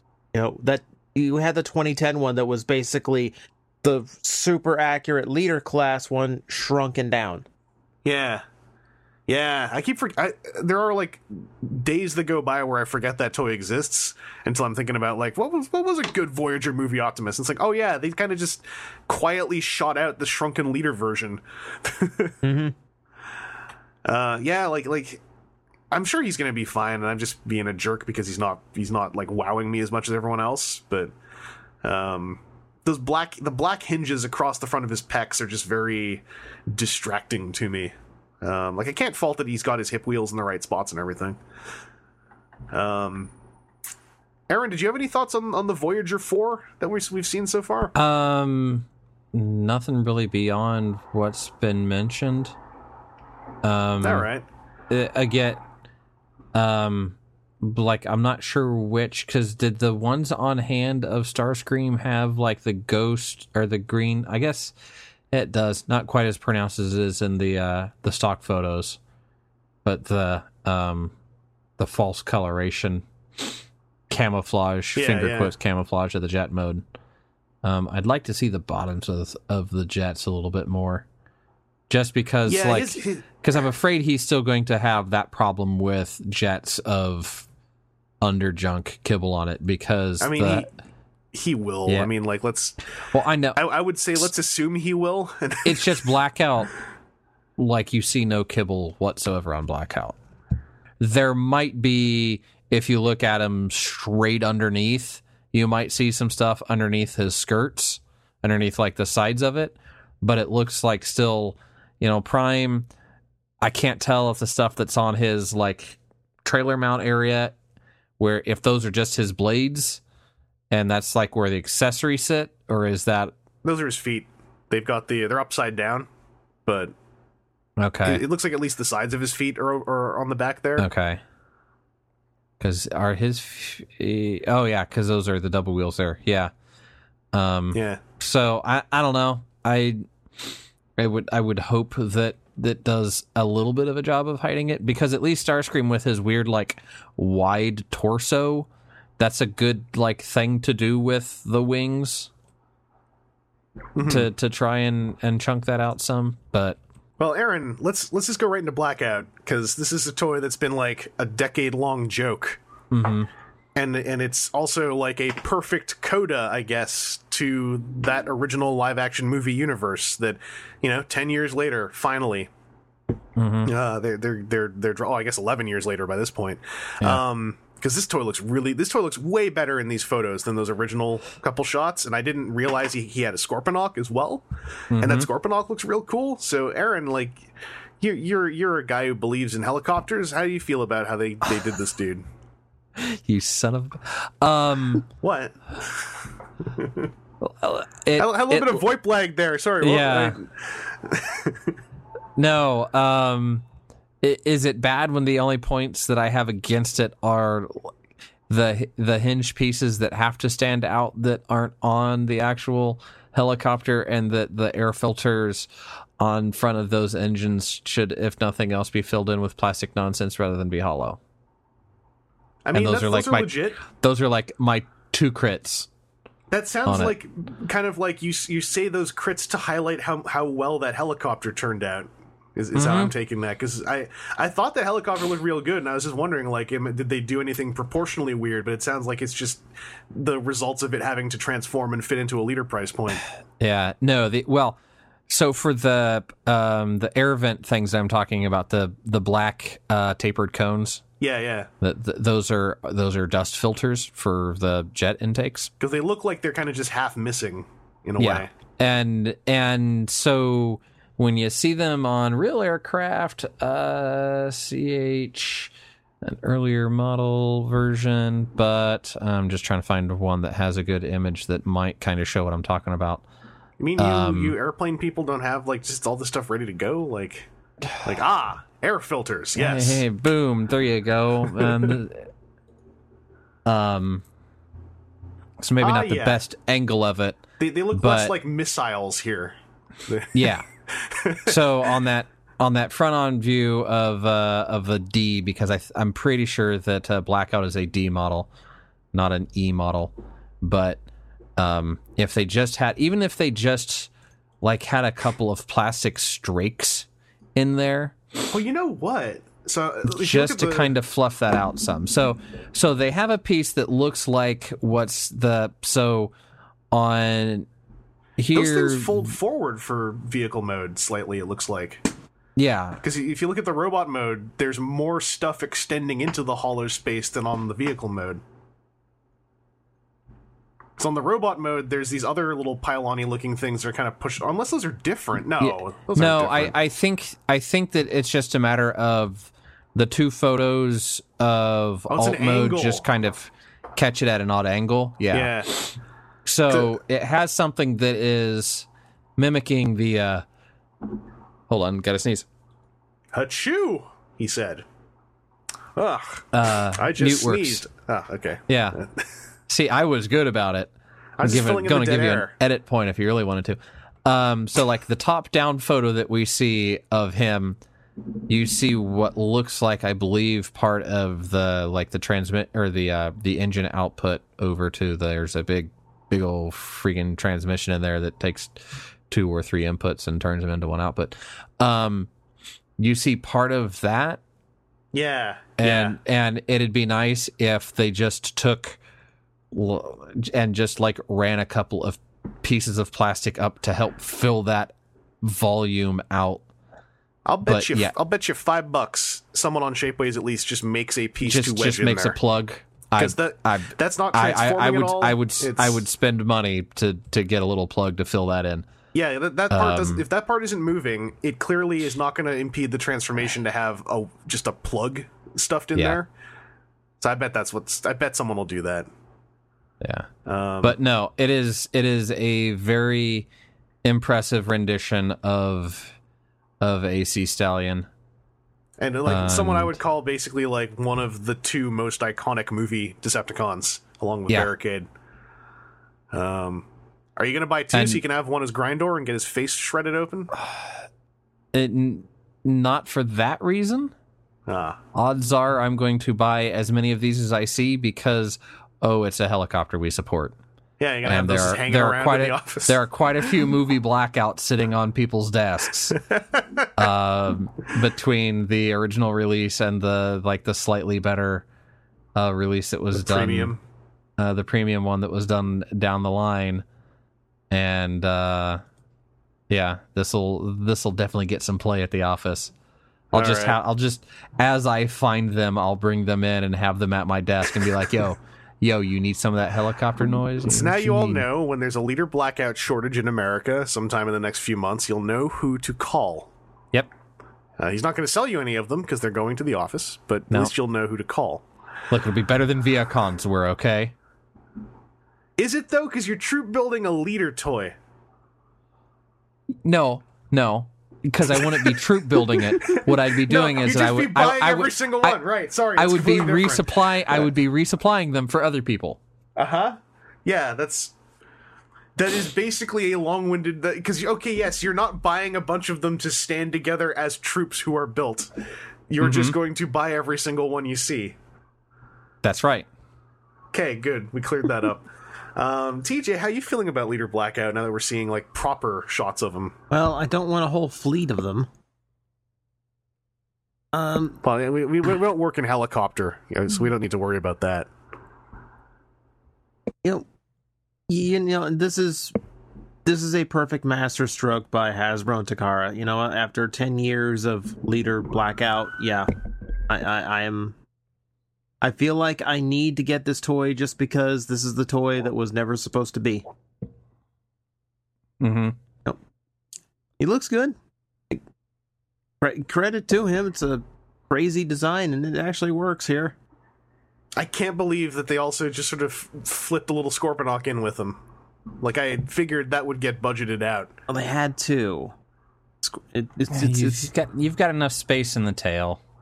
I know, it's, but like, it's one of two things he did. He did that shockwave thing that took out the base, and he pooped out a scorpion. it looks like there's a bunch of moving parts on that Scorponok as well. Like, at least the tail, if not, like, some of the legs. I'm just impressed. I hope this guy feels good in hand. It has at least 2 joints in the tail as opposed to the other one's one. Well, the other one wasn't the tail just like a springy thing? Yeah. Or am I thinking of the deluxe? No, it was the tail was a springy thing because that was also kind of what gave it a kick when you hit the button to drop the like frame that held it in place. Yeah, to floop it out. Mm-hmm. Oh, geez, I just scrolled down. Someone already has Voyager Starscream in hand and made a video of it on YouTube. I'll have to look at that later. That'll probably provide an underside shot of the jet.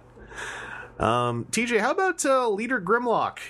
Guy who has had, I guess, like, this is the closest to a... Well, no, Stinger had a figure in Japan. I take it back. But Grimlock is a figure design that's like fairly new, and this looks like they are already acknowledging some of the issues of accuracy with the last 2 figures that he got in these lines. Oh yeah. I'm digging it because I like the movie Dinobots as a rule. They all kind of work for me, and for them to do him in like his crazy movie colors, it's like, yeah, I got my Megazord colored one, so I'm down with having like a more dull movie one that's all shreddy metal colors. Don't say Megazord colored one. They can actually do that now. Right? Yeah. Yeah. That's also some Toy Fair news. I wanted to focus on the Transformers first, but we're probably going to touch on that now that we're almost through Studio Series. The Grimlock is crazy looking. Like, I was so done with Dinobots. I didn't feel like I needed any more after all these. I've been through good ones and okay ones. I've sold off some, kept the ones I liked. This Grimlock looks freaking brutal.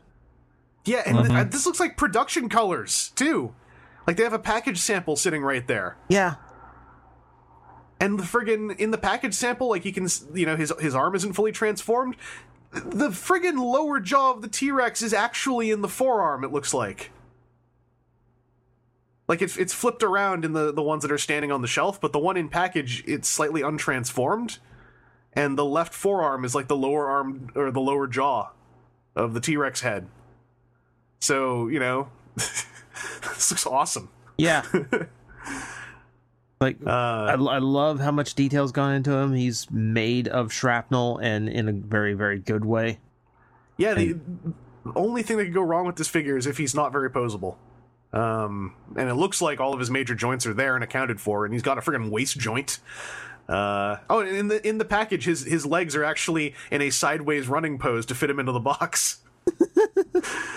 And you said they weren't getting any bigger.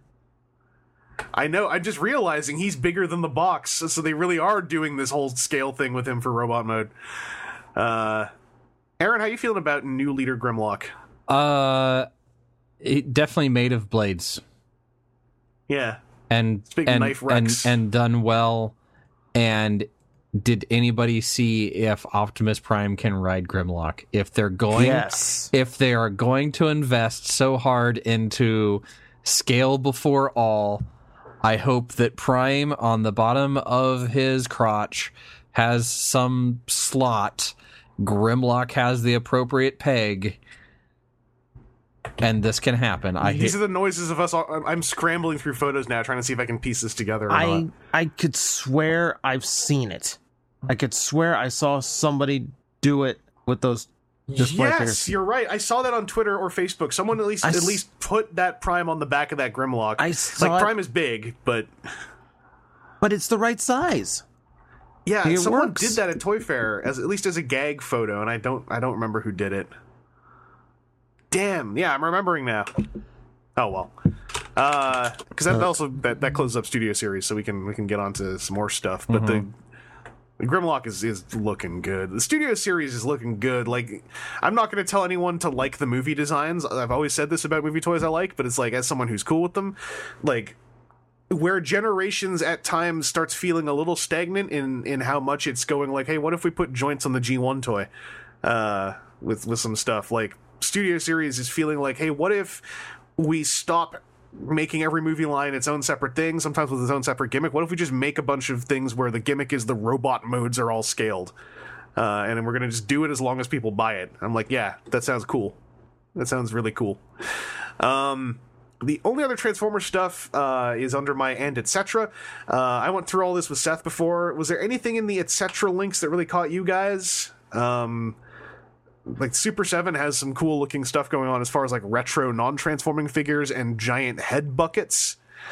But that's really the highlights for me. So the thing I want to clarify, those model kits, like what do we know? How much do we know about? Like, are those going to be like you can buy at the hobby shop model kits, or are those something else? The model kits are, as far as I understand, they're going to be sold Gundam style. As far as like you buy them in a box. The model kits are Starscream and Optimus. The other three figures here are the $300 Sentinel designed, like super articulated with lots of internal moving parts, LEDs, and etc. Okay. So there are two different series here, and I saw a comment saying that wasn't as clear as I'd hoped it was in the last episode. So Drift is out now. Drift, Tarn, and Starsaber are $300-something, $400-something figures. Okay. That are super high end. Starscream and Optimus are smaller, and they're going to be model kits. And the model kit line is a different visual designer than the Kuro Karakuri line. Okay. Kuro Karakuri are the figures. Okay, because that's where I was lost between, and even like just flipping through images, because it's all design, it's all like Flame Toys. Yeah, but if it's Drift or a Grey Prototype, it's a somewhat large figure that is like Chemical Attack designed. It's like those Iron Man figures I yell about all the time. The Drift is out. I've handled test shots of him before, and I would love to pick up the finished one because he is really cool. Ian Reed Hard Return has one, and I messed with it a bit. And the finished product version is excellent. Okay. The only bummer about him is that like it's a bummer to turn his LEDs on because you have to kind of get into a whole bunch of different nooks and crannies for the switches. But that you also could just not turn the LEDs on if you don't want to. But yeah, hopefully that cleared it up. If anyone's still confused about them, like I can, or any of the previous photos, like the expensive Chemical Attack design ones that we've seen so far in prototypes, it's only Drift, Tarn, and Starsaber, and a different Optimus that was at a show last year.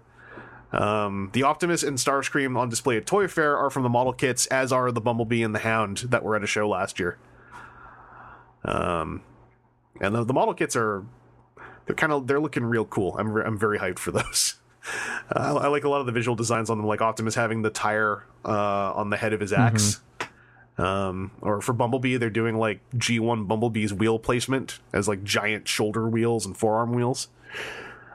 Aaron, is there anything else in the etc. that you were thinking about? All of the merch is weird. The Super 7 merch is kind of cool. The like collectible Halloween buckets.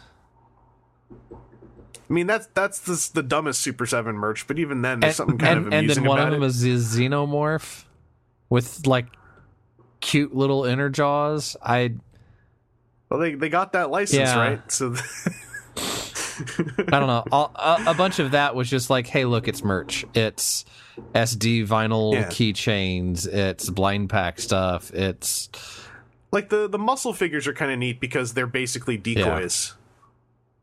And that's kind of like, if they fully paint them, I might be down for a couple packs of those. And then Mighty Mugs are back with the. I could swear with amazing I faces. could swear I saw that there was another line that was. I think that they've got a Marvel line of those right now that have that gimmick that are out already. I want to say I could swear I saw them at Walmart where it was like I don't care about those. It was like you rotate the thing and it has like 2 or 3 faces on like an internal spindle. So each of them, the Transformers faces, each of them though, all have the face. So good. Like the Marvel ones can't possibly be this good. No. These are delightful. TJ, did you have any thoughts on the return of Transformers Mighty Mugs? I mostly just like the faces. I'd like some art of these faces. I kind of I kind of jumped ship when they had 3 faces for Starscream, and none of them were the schemy smirk face. They aren't, but the one with his eyes really wide is so good. Like, I like it so much. Just seems like it seems like the faces are just like progressively like the stages of passing a stone. Yeah, but Transformers look real funny when they're passing kidney stones. Like, Megatron's got the one eye shut. He's just like, oh, it's a big one. Just all have that little bit of the expression of, what's a kidney? Yeah. And why do I have it now? Bumblebee's just sticking his tongue out going like, screw you, kidney. And in his surprise face, he's like, oh no. Here it comes. TJ, do you have any thoughts on any of the other etc. merch? I did like the Super 7 stuff. There's part of me that wants just like a big Megatron head just for no apparent reason. A little cereal to eat cereal out of. Well, I figure if I ever do like a Starscream cosplay, like a severed Megatron head goes perfect for that. I kind of like the Super Cyborgs, like the 12-inch, like super cartoon accurate figures. Yeah, because those very much, the translucent parts on them tell me this is, when they say cyborg, it's supposed to be like Henshin Cyborg. Yeah. And I think that's a really cool idea to carry over to other licenses, especially when the sculpts are, this cartoony. Mm-hmm. But like, I could see so many people buying those and just painting up all that clear. Just screw this. I just want this to actually look like. What's a Henshin Cyborg? Yeah. Okay, look, it's a 12-inch figure of like the animation model just walked right off the TV. And this clear stuff is ruining it. Just give me a paintbrush and we'll fix this. I don't know how feasible it would be, but I think Super 7 would move more of these if there was like a swap out option on that. Oh, yeah, absolutely. Because Henshin Cyborg is not the easiest homage to sell someone on, I have found. Because at the end of the day, it kind of just means the chest is translucent, and that's not everyone's cup of tea. Well, if we're at the end of Toy Fair, I would like to briefly talk about it since you guys probably have something to say. But yeah, Hasbro is about a year away from just buying Power Rangers as a property. Mm-hmm. They are now the toy licensor, and that deal is like, and after a year, we're gonna be having first dibs to just buy Power Rangers if we really want it. Is that what it was, or that after a year, Haim Saban might sell it to not like it's a might. Okay, but like as a master license holder, they have the option to negotiate if they want to. Right. They part of the deal they made to become master license owner is that they will have basically first dibs to option purchasing the entire franchise. And I would bet you Haim Saban is not necessarily attached to this franchise as he is to getting a sack of money. Yeah. And I think it would be for the better also if it got away from Haim Saban. I think this is already a positive move because, you know what, at least now, like, there's a sense of surprise to what might come out for Power Rangers as opposed to just this, like, predictable chain of legacy items, and also halfway through any legacy series, it's probably going to taper out and just fizzle.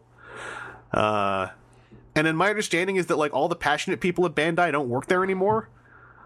So it's just been like Power Rangers fans have been stuck with this company that doesn't really like them very much in Bandai of America.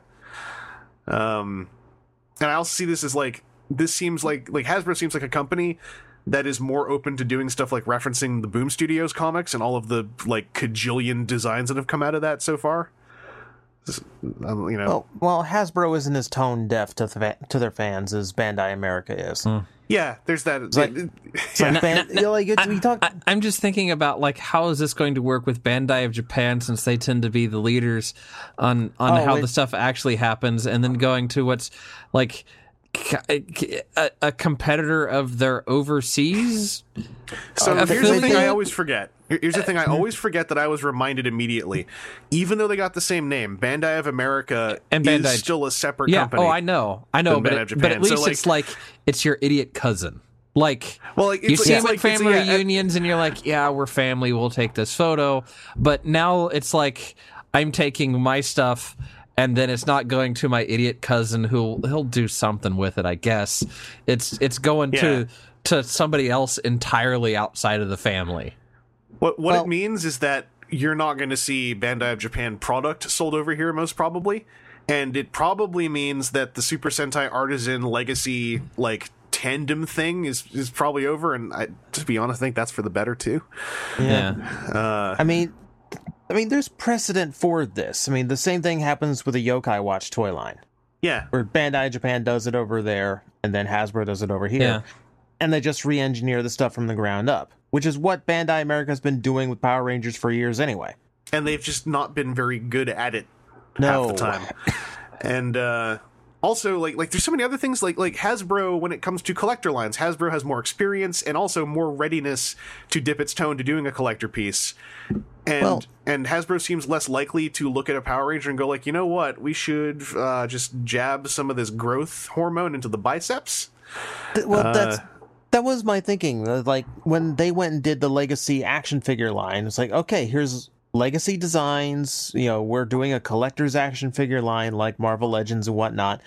But they do the same design aspect they do for little kids, where it's like, we want them to look as buff as the superheroes so they don't look weak on the toy shelves. But then they went and did that for the line for collectors, too. Yeah. And also had some, like, the thing about Legacy's 6-inch figures that put me off collecting any of it, because I just didn't want to go through the trouble, was how their Build-A-Figure setup was not confined to a wave, it seemed. That was the dumbest thing. Because I saw those on the shelf, and I'm like, those look cool. I'll buy all of the Hurricanegers. I like them. And then even them, I think it was like one or two of the Hurricanegers were one wave, and then another one was a wave later. And They were three. No, all three were in wave 1. Okay. And then the red and green Mighty Morphin were the other two in the wave. Okay. Now, I have no excuse then why I skipped the Hurricane. I think I just looked at the whole thing and was like, I don't want to deal with this. Yeah, but like the Red Ranger came with a torso of the original Megazord, and then it was 2 waves later you could actually complete that Build-A-Figure. Yeah, it's like, which the thing with Hasbro and even with Mattel that you can be sure of is like, well, you know what, the Build-A-Figure will be the case. Yeah. Yeah. Well, let's just be honest. The Build-A-Figure is a scam to get you to buy the whole wave. Yeah. Because every wave of Marvel Legends comes with that C-list villain nobody wants, or that really bad Iron Man suit, but you buy it anyway because it has that last piece of Groot. Yeah. Except for Black Panther, the Iron Man in that has nothing. So I can actually skip that Iron Man if I decide to go for this. But to put across like 3 waves, like, well, if your store didn't sell that well, that wave doesn't come in, and you're kind of screwed. Or if the line gets canceled abruptly, you've got 2 arms and a head and nothing else. And for something so nostalgia oriented as well, it's not like you can really pepper this out and like have media to ride on. It's just like you're already hoping someone remembers the Power Rangers in space designs. Because also, wasn't there one of those waves that was like heavy packed, where it wasn't like, oh, there's a case of 8 and it's 2 of each of 4 or something. It was like 1-1-3-2 or something weird. Yeah, they also, like, if I recall correctly, their case layouts were also still based on like, your usual data for figuring out how many characters. Yeah. Oh, everybody's going to want to buy the Red Ranger, so we'll pack 3 of those in there. Nobody buys girls, and then also. Well, so it was nobody buys girls. This is what I understand it was. First it was, well, we don't know if people are going to buy girls. And then it was, okay, we've released a case which is just 4 of each of 2 girls or something. Yeah. And then because they shelf warm, they said, well, no one seems to want to buy girls. And you're just like, if you just put the team in the case, I bet you would have sold more of them. Yeah. Yeah. So this all just seems like a really positive piece of news to me. Yeah. Like, Hasbro Collector 6-inch has a really good, solid track record for like at least having the baseline articulation done well. I'd be happy if they'd just be willing to do villains. This is the big thing for me, is if Hasbro decides, like, I don't think it's going to happen year 1, aside from maybe some Mighty Morphin stuff to test the waters and to test their own waters, but I think when Hasbro gets into doing collector stuff for Power Rangers, it's going to be like, no, we're also going to look at villains, and we're going to look at Boom Studios. They're going to friggin' do, what's his name, Lord Drakon? Yeah, well, Bandai is doing a Lord Drakon. Oh, but they are, it's, too? it's a Power Morphicon exclusive. Well, okay, congratulations then to them. Yeah.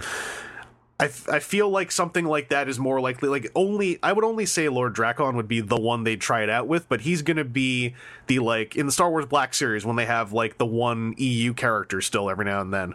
Like, I bet you they will slip a Lord Drakon in if that line picks up any steam by like wave 2 or 3. Right. And it just feels like that's something that they're more likely to look at doing, I guess, outside of a Morphicon exclusive. Yeah, it seems to like, I mean, also, I'm not as attached to Power Rangers, obviously, as, like, people who have that as, like, their main, fandom and internet community. But as someone who sits on the sidelines for it a whole lot, this seems like a really good piece of news.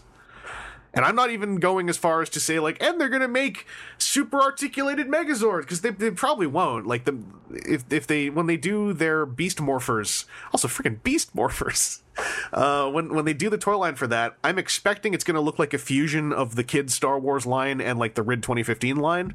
So, like, decent sculpts, 5 points of articulation. I bet with the Power Rangers, they might see if they can sneak in, like, ball hinge stuff on the shoulders. And then I would expect the Megazords are going to be, like, more articulated than Bandai Megazords, but not, like, Transformers articulated. I just think, like, as a baseline, they'll probably be more articulated. Well, anything that isn't 20 years behind every other toy line on the shelf. Yeah. And also Beast Morphers, right? So they're using it's not Go Onger, Jiminy Cricket. Go Buster. Go Busters.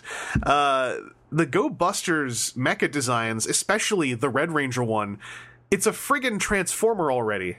Yeah. So, like, it's like they picked the perfect series to cut their teeth on this stuff of, like, a figure, just going by what the puppet on the TV show has to do, this figure will have a basic suite of articulation, Well, this was my thought, is that not only do you have, like, a Megazord line that is radically different from your standard Megazords that you've been getting, you've also got completely different suit designs. Like, one of the things they promoted was, like, the first time ever leather suits for Power Rangers. Yeah. And that automatically means your toy line is going to have a completely different aesthetic than all of these other muscle-bound, primary colored guys that we've been getting for years. And the frigging, the line that everyone thought, that even Bandai of Japan kind of, like, petered out on to some degree. Like I saw on Twitter immediately people going like, hey, so the quote unquote Dark Ranger from Go Busters, a whole lot of people sure would like it if you made that. It seems just really, really interesting and exciting to look forward to. The one other thing I want to throw in, because this is just so funny.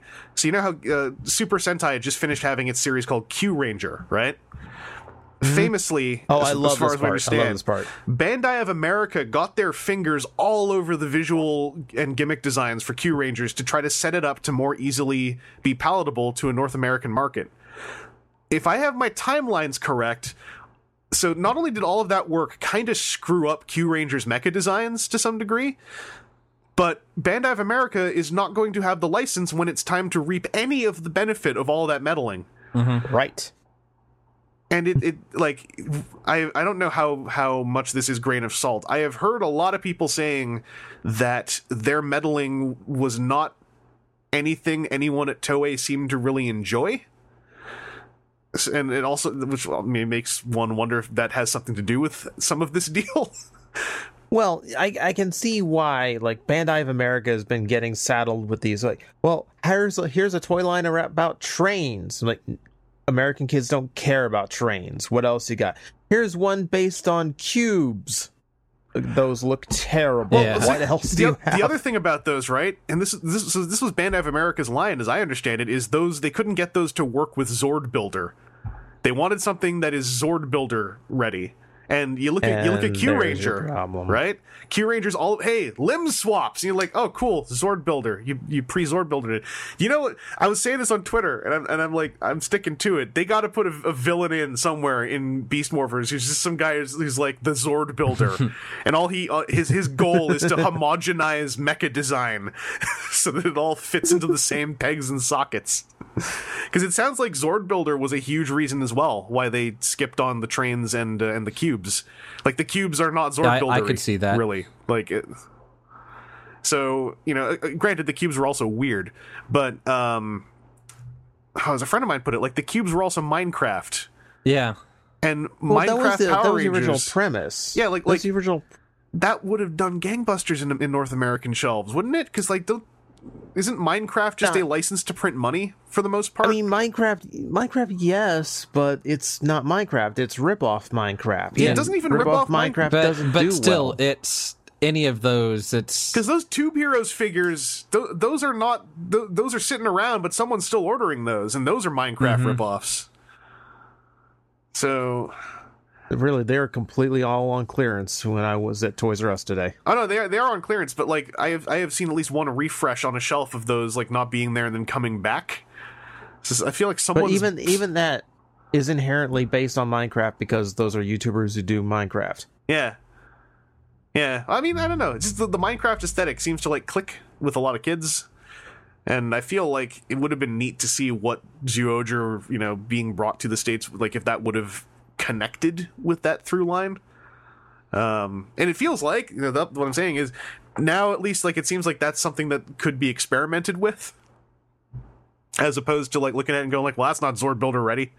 I understand there are some folks who really dug Zord Builder. I just was like, after a few years of it, I kept looking at it going like, this seems like it seems like every robot toy is just having to make room for a big ass socket and a big ass peg that is the same as the last bunch so that you can put other toys' arms and legs together. And like, I don't know. No, I did a video on this, and from what I gathered, Zord Builder fell out of fashion with a lot of fans.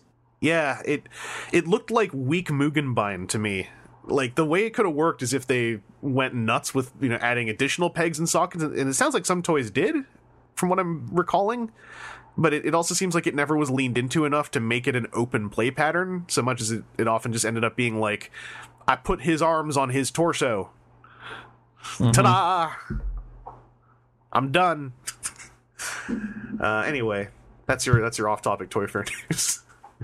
Was there any other Toy Fair stuff that caught you guys outside of Transformers and outside of Power Rangers, I guess? The only other thing I can think of is like I'd mentioned tiny arcade machines that were playable last episode, and then TJ, you actually have one. Yeah, and it was $20 for the Space Invaders one. Yep. So those are out and about. It sounds like, if they're the same company, and it looks like the one that I saw in David Fake Eyes' video. Because if we haven't got anything else Toy Fair wise, then let's close up with some still Toy Fair on topic, what we got this week. Aaron, I want to jump over to you just to hit the Power of the Prime stuff so you can tell me about Moonracer. Tell me, because I thought you'd want to hear about Battle Trap first, but okay. No, I already, you know what? Being on Twitter, I've heard all about Battle Trap, and all I know is I'm really upset that I still haven't seen him. No, so I really like Moonracer, like I said before. So I got, to make it official, I got all of the Wave 2 Deluxes and Legends. So that is for the whole list, and I grabbed the cards just so I don't mess up names. Moonracer, Ripper Snapper, Terrorcon Ripper Snapper, Dinobot Snarl, Blackwing, Dinobot Sludge, and then Tailgate, Battle Slash, and Road Trap.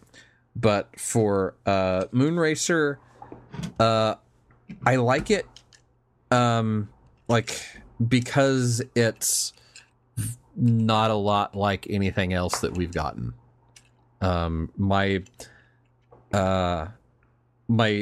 issue that I'll start with is that I wish something better went on with her hands, because they end up just like folded up and hanging out on the backside of the car mode.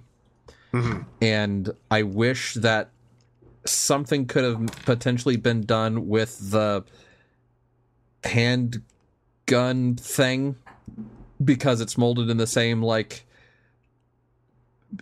turquoise, tealish, and white plastic as the rest of her car. And she has a spot where you plug it in to just like, hey, it can hang out there. And I kind of wish either they'd made a different version of the hand chest armor weird thing that filled in that hole a little bit differently or better, because it's very close. Because, yeah, I was wondering if it integrated. It seems like something that could have integrated back there, more cleanly. It very much could have, and I'm the disappointment is that like you could have made something maybe a little bit narrower or a little bit different, but instead it's the same like 2-jet thing that I think first came with Jazz. Yeah, and it can clip onto her chest, and no one likes it when it does. Yeah, like all of these, it just like it uses the thumb tab bits to tab into the side of the chest. That's something I wish someone had asked the Q&A. Was like, so how do you guys feel about the chest gimmick for the deluxes? Because they'd have to give a positive spin, right? So right. I want to know what the positive spin for that is. But beyond those negatives, so the way that she transforms, she does end up with like the mid-car chunk as a backpack. Yeah. But it's on a double hinge, so it all comes together. Her wheel guards help kind of tuck it in as well. And so you twist her at like above the pelvis and then below the pelvis line for her transformation. Mm-hmm.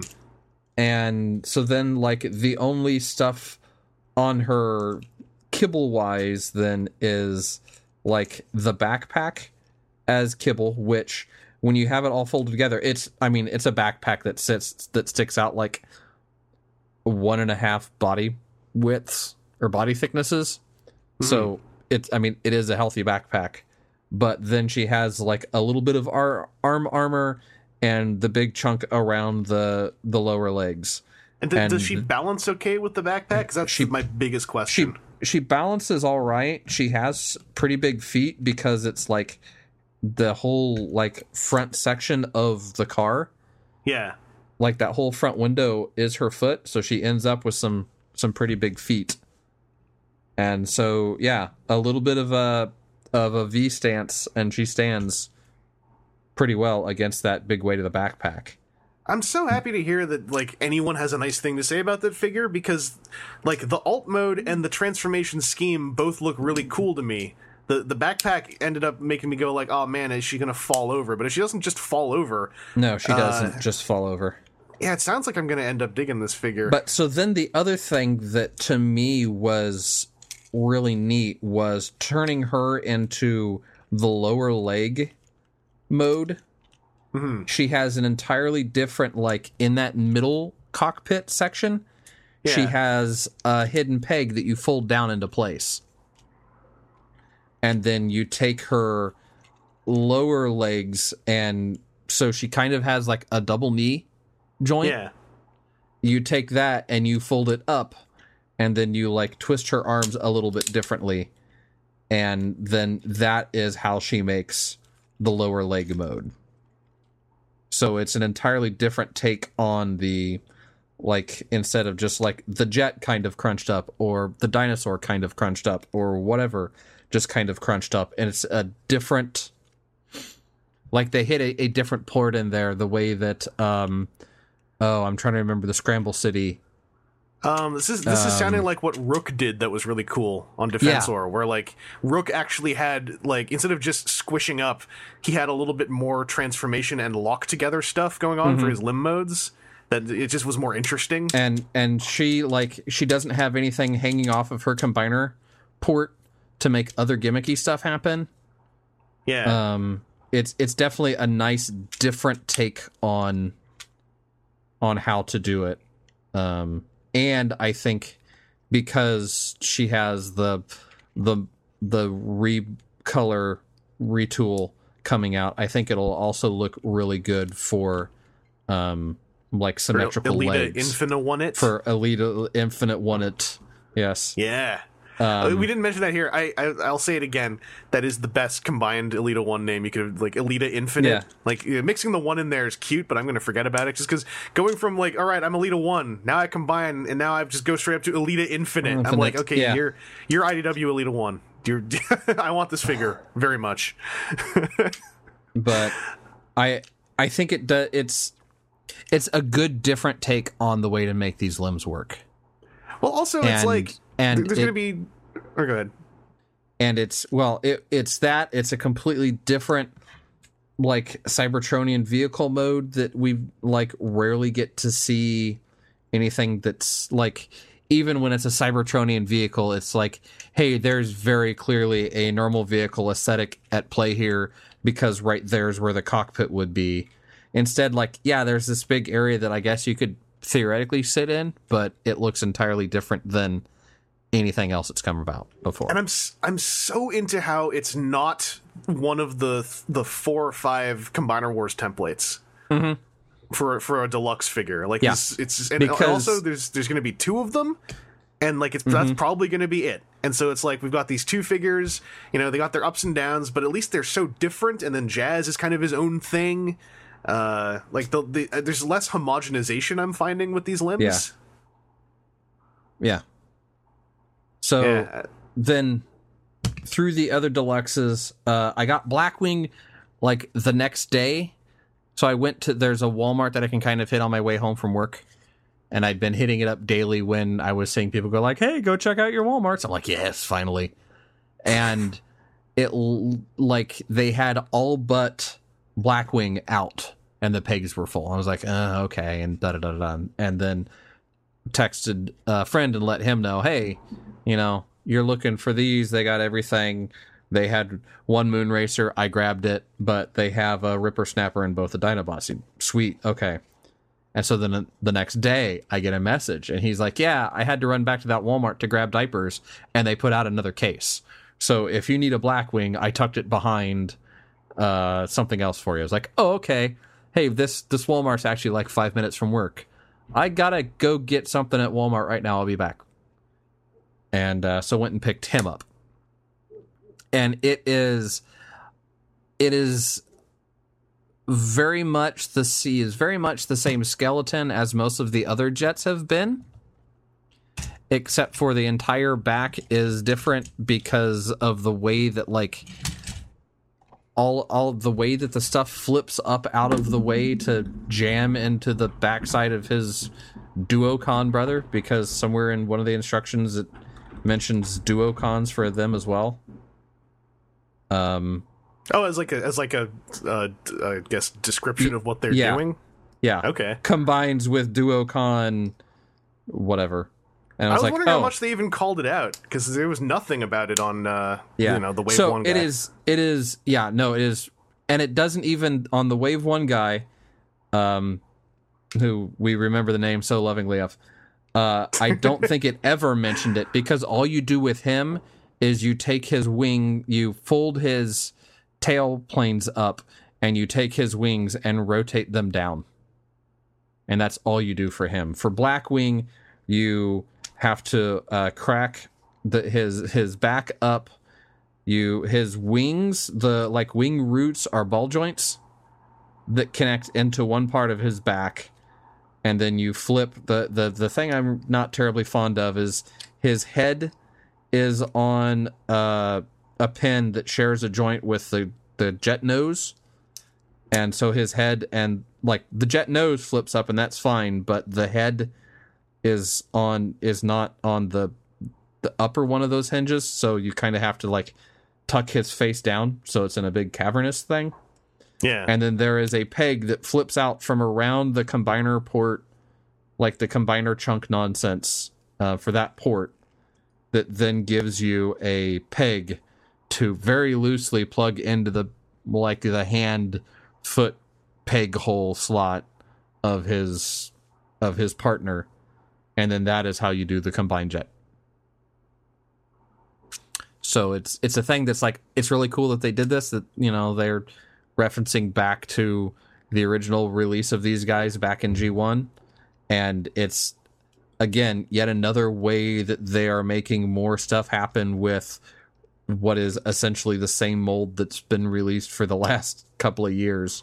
Well, even with the Wave 1 guy, I was like, yes, he's got Aerial Bot in him, but like his wings and fins are all doing such different stuff. Yeah. I was like, I get it, but also to call him a remold, I'm like, this is almost letting down some of the stuff he's doing. Well, but it is to the same, like, this, it's the same legs, the same arms, as some of the aerial bots were. Yeah. The front of the legs was a bummer for me. It's again a thing with the shared tooling, or partial tooling, copy. But yeah, it's the same clamshell legs. It's very reminiscent of, because it wasn't Blackwing before. It was Darkwing. Darkwing. So it works well. And the way I try to remember it is version. Darkwing because Darkwing Duck, and Dreadwind because a Dreadwind is a way to describe a fart. And there are always every now and then Transformers whose names just sound like fart. Like ideas for what your farts are. Okay. All right, we can go with that. I'm here to help. The only other thing that was kind of a wish is I did wish that there is a good way, again, to integrate these hand shield things for their combined mode. Like, I'll plug them into their chest ports that you use it when it's the chest armor to try and give them like quasi landing gear, because otherwise there's no like, they don't quite line up perfectly for everything, at least on mine, to be like, hey, look, it's a combined jet thing. So at least when those are on their chest, it makes like weird giant landing gear that kind of levels it out. Yeah, it seems to me like for the combined jet mode, it's mostly just jam them on and pretend like they're Power Masters. They're very swooshable at that point, but not much beyond it. Well, before we continue on into the rest of the deluxes, I wanted to bop over to TJ to hit a pair of the Studio Series guys that are the ones I'm the most curious about, that being Bumblebee and Stinger, because I have a lot of vested interest in Stinger, and I'm also kind of just curious, like, exactly how that Bumblebee fell apart, which seems to be the story for that Bumblebee. Yeah. So, yeah, the Bumblebee. So, yeah, it's been mentioned before, but just to get out of the way, he is as tall as Classics Bumblebee. Mm-hmm. Which, I remember people being upset paying $10 for something that short. And now people justify paying $20 for the new Bumblebee. Yeah, I mean, at least there's a through line, right? To how the prices changed between then and now. And it sounds to me, and from everything I've seen, if he held together better, like that little, the Studio Series Bumblebee is transforming enough to fill out, what I would call, I just call them $15 price points because I feel like the movie toys just kind of rode the Premiere Edition markup to a certain degree. Right. But as a deluxe, Yeah. it seems like he's doing a whole bunch for a short one. He does have a involved transformation. I'd say too much, just because I preferred the movie toys somewhere around movie 3 where there was a lot of streamlining how the transformations worked. Mm-hmm. But that's my preference. I might just not have enough experience transforming the toy, because in particular the panels that form the top of the car, they do not like to hold together. Yeah, is it a lot of just like peg and hole, tab and slot stuff? Yeah, it is. Okay, I'm just gauging for, like, because I know that I can fix that stuff up to a certain degree. Well, the stuff that's Just going for to myself. Yeah, the stuff that's going to fall apart are the friction hinges. Yeah, and sometimes I can fix those up. I've had some good luck. I've been playing around with I think it's the Gorilla Glue super glue that comes in the brushable container. Mm-hmm. I've been finding if you need to just build up a nub or something, I'm able to get it to do that pretty well. Obviously, I'm not saying this excuses problems on the figures out of the box. I'm just like, this is partly for myself. No, like when you get him into robot mode, he's fine. Like he's kind of what I wanted. He's the original Bumblebee design, and he doesn't have stupid battle damage paint all over him, and he is actually accurate to how he looks in the movie. And okay, that actually works. I hate that they changed his thighs to black randomly, because like the original promo shots, they were gray, and he looks great, and now he's wearing chaps. Well, he's got some bike shorts on because he was getting chafing. He's getting transformation chafing.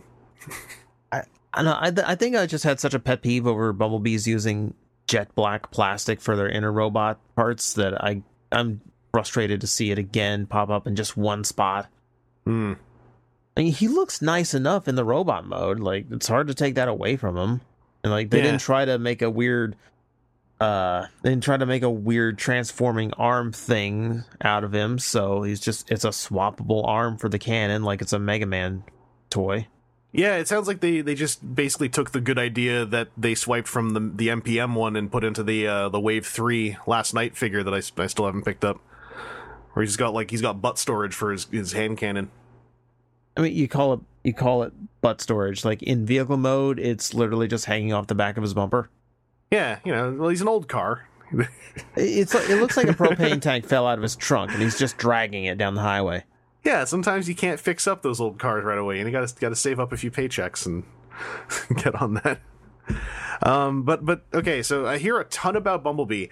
I haven't heard loads about Stinger. Again, I have to have a little bit more experience. It's been a rough week, so I have I've only gotten a little bit of time with each of these figures. I would call Stinger better than I expected him to be. Yeah. He is cluttered. Well, like the most of the top of the vehicle mode is just hanging off of his right arm is a lump. Is it attached to his right arm, or is it like a gun? That's the thing I didn't actually figure out. It's attached. Like you can fold it up and it folds up and you pretend it's something, I guess. But I'm more okay with that than if it just came off and folded in half, which was my worry at first glance. No, it just kind of swings into place. Okay. But beyond that, like his transformation is very different from Bumblebee. Like just like the way that like the front tires just fold into his chest and tuck away nicely. No, he's got a lot more going on. It's not just like here. It's not like we just retooled a Bumblebee because hey, he's supposed to be bad Bumblebee anyway. Yeah, no, it's like. I was gonna say, it sounds like that Stinger toy makes a lot of decisions that I was hoping they would make for him back in like the movie 4 line, and like instead, like that movie 4 Bumblebee is a good toy. It's just like it's a bummer when it's literally Stinger as well, right? And like I always forget Stinger has that many buzzsaws on his back, but in the last episode we got a reply with an image shot, and it's like, oh yeah, the model did have that many buzzsaws on his back, so that's fine. And did Stinger have any fall apart problems for you? No. Like the one weird part about his engineering is the front part of his car where the headlights sit end up on the top of his shoulders, and there's no real place for that to plug in. Like they just kind of fold down and rest on the top of his shoulders and don't do anything, but there's no tab or peg or anything to hold them in place. So it's always a little bit weird figuring out if that's where they're supposed to go, if that's right or not, but it's fine. Yeah. And it doesn't hurt anything. So that's about the only looseness. Everything else felt fine. That's good to hear. He's the figure I wanted to hear, or he's the figure I wanted to turn out well of those 4. And obviously, like, I'm hoping that the overall QC will be better in April, but one of the rear view mirrors on mine didn't make it here from the factory. Oh yeah, I saw you tweet about that. Forgot about that one. It's such a bummer that is kind of the story of the first run of those figures, because like I'm not digging that deep, but like I just don't hear that much about the figures. I've mostly just been hearing about how wrong they turned out for a lot of folks. I think a lot of that comes from how expensive they are and how hyped this series has been. Yeah, to have this whole like preview, and you can buy it online right now for a limited time thing, like having that end in these stories is absolutely not what needed to happen, Yeah, and not only that, it's just like the slow rollout of reveals and like the little leaks we've gotten here and there, the super fuzzy images. I think a lot of people are just like really excited, like this is like the ultimate movie line, and I think that's what Hasbro's going for here. Yeah. Especially if it's guaranteed not to grow anymore. Yeah, they have a cap. The Bumblebee movie is the final entry for that line. Also, yeah. Also, I was just realizing they're coming out in Japan a little bit later, right? Or are they coming out in Japan in April as well?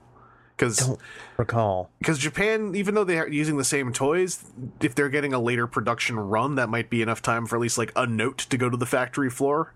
I just would love it if there was a clear venue to avoid some of those QC problems without just having to fix it myself.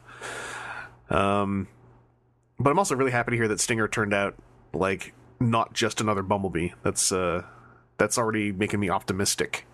Yep. Bumblebee, but better. Well, with that, I want to flip back to Aaron to finish off the Bestials from Wave 2. All right. For those deluxes, that's what I want to hear about next. Tell me about them Dinobots, and then that their Ripper to Snap It, or So the Dinobots do a good job of becoming legs. that's what I came to understand. That's hold on. I've got all of Volcanicus Just getting them put right together, out of just pulling them out of my and kidney. he's on the floor underneath everything. Because he's sizable. Like, I wish. I think I am going to have to get this, like, the upgrade kit to get hands, because the hands are so, and you really need them on the torso to fill them out, but you also kind of need them on the backs of the feet to have balance. Oh, so it's kind of like they're dual function, but I need both functions. It's like there's, if you want to have him stand upright really well, he's just at like the 0 point of any lean back, and he's going over backwards. Mm. So I have him kind of posed hunched forward just a tiny bit so that he stays in front of the balance point, and it's kind of crappy in both directions. Yeah. But as far as like Sludge and Snarl go, again, they both have the clear plastic painted on the inside. Sludge has gold and silver painted on the inside. His robot or his dinosaur mode back legs have the silver, but Sludge is pretty much a copy of Slag, Triceratops. Yeah. Slug. Now he's a Slug now, with the way that most of his transformation works. His head chunk is a little bit different, because of the way that everything's in there, and then the dinosaur head part flips another 180 degrees when you make it a limb, so that it's not like he's looking upside down. Yeah, he's not like Predaking position. Right. And Snarl has like a neat trick where he has his shoulders they're on like a little pivot bar, and then also high balled on that whole section, so that you get a pretty large range of where his arms can go for robot mode. And then it makes a big silver, gold, and red dinosaur combiner. Yeah, I am still the most hyped for Battletrap in those two, because I like my Volcanicus so far, and I got to try out Fake Busker's arrangement where you use Slash as a torso, like a back of torso bridging piece to hold everything together in a slightly better position. Okay, there's some clear photos. So you get of that. All 6 of them in there. Yeah, and also you'll have to link me those photos at some point in time. I think because she's tiny in comparison. PL has been using that setup as well. And Fake Busker has that setup like pretty readily available if you just ask for it or go search for it, and it's like it alters how the torso is put together a little bit, but also like Slash is physically gripping the shoulders together, or she's physically gripping the shoulders and then like slung around the back, and it looks great. So I really want to try that out with the full team. I mean, the only issue that I really had is my Sludge.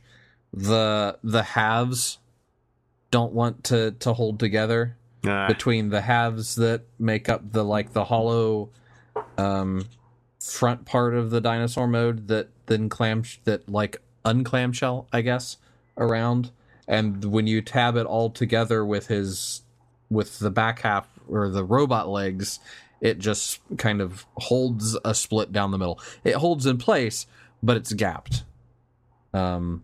Snarl has a bit better fit and finish of the two of this wave. And the way that his dinosaur tail comes up and splits and fits in a really interesting way to get the visual look together. All right. But it's two more of the same. And hey, if you want a giant dinosaur combiner thing, it's the other two that you have to get. Well, if I wanted a giant monster combiner and say one of those things was a walking land shark, how would that guy have turned out? So again, let me put Volcanicus back away. Back into my kidneys. Yeah. So the land shark bits is actually pretty interesting. Again, it is another aerial bot combiner for the core of it. It's the same, like, lower leg split apart. The way that his land shark legs have the hinge in an entirely different manner than I thought that they would. So for it's like a digitigrade lower leg, and the knee is still the joint. It's not like the ankle at the back part before it comes back forward. And so it all pivots up to tab together to be then just like side of leg chunk for robot mode. The biggest thing to me that is odd is the balls for his shoulders. The ball points of that socket are on a piece that looks like it should like rotate down. So he's got a pin joint that would be like, I'm making motions here, not your shoulder, but like that would movement. That would, like, is he tapping something? that would imitate like the movement that you get out of like your collarbone. Yeah, the shoulder roll. The shoulder roll up and down. Yeah. But then it has the way that this plastic sits, and the way that there is holes in the plastic that make it look like there are fired pin joints to the point of like relief areas in the backside of the plastic, made me sit there and try and like, oh, does this thing like rotate down? Like, does this whole chunk rotate in order to make the robot arms move to a different position for land shark mode? And all I managed to do was pop out the piece of plastic altogether, because the spot that looks like it's a fired pin, there was no pin fired in it, and it all is way too solid to get anywhere. And it's like, you can see when you come at it underneath one arm, you can see half of the screw that holds in the combiner port nonsense. So there's some oddity to it that I don't know if that's like there's a mold share maybe to one of the others that uses some portion of this, and then they just didn't fire a rivet in there because that's all just super solid plastic and it wasn't ever intended to be one. Yeah. That's almost one where I kind of want to know. I could look it up, but I'll throw out the listenership for now, because some of these figures I kind of want to just find outside of talking to friends about them. But I wonder if that has been the case for everyone, or if anyone had one that was like, I don't know, where that was more usable. Yeah, because it was after the fact that I got to looking at it is where there would need to be like clearances to let it do that motion. There's not. There's plastic that butts up to the bottom of where that rotation would be. Yeah. So it's not going anywhere. But it was just one of those odd things. I was like, oh, I wonder if this is supposed to swivel. Clunk. And then I'm like, oh, crap, I broke my brand new toy. And then had to figure out, like, no, it was something that was very much tabbed in place and like there are 4 little nub tabs that hold it in place. And the only way that you're getting this thing off is if you're an idiot and pulling at it until it pops off in your hand. But no one will do that. People will experiment with it, but no one will. Yeah. Yeah. It sounds like he's interesting, at least. He is. It's definitely a thing that, you know, I'm not saying it's not a buy. There's the land shark thing has good tabs on it, for when it's in either connection and in either as the backpack or as the like body or like head of the land shark. It has an opening mouth with painted teeth. Mm-hmm. So like there's features through it all. I think that also with both he and Hunger, there's also a certain aspect of like, y'all literally said during Combiner Wars, yeah, it seems to do better if we just put the whole team in as one wave, and then friggin' and then they like don't, yeah, like the Dinobots, and with Wave 1 I can always get it, but to then like spread the Terracons between 2 and 3, I'm like, you guys.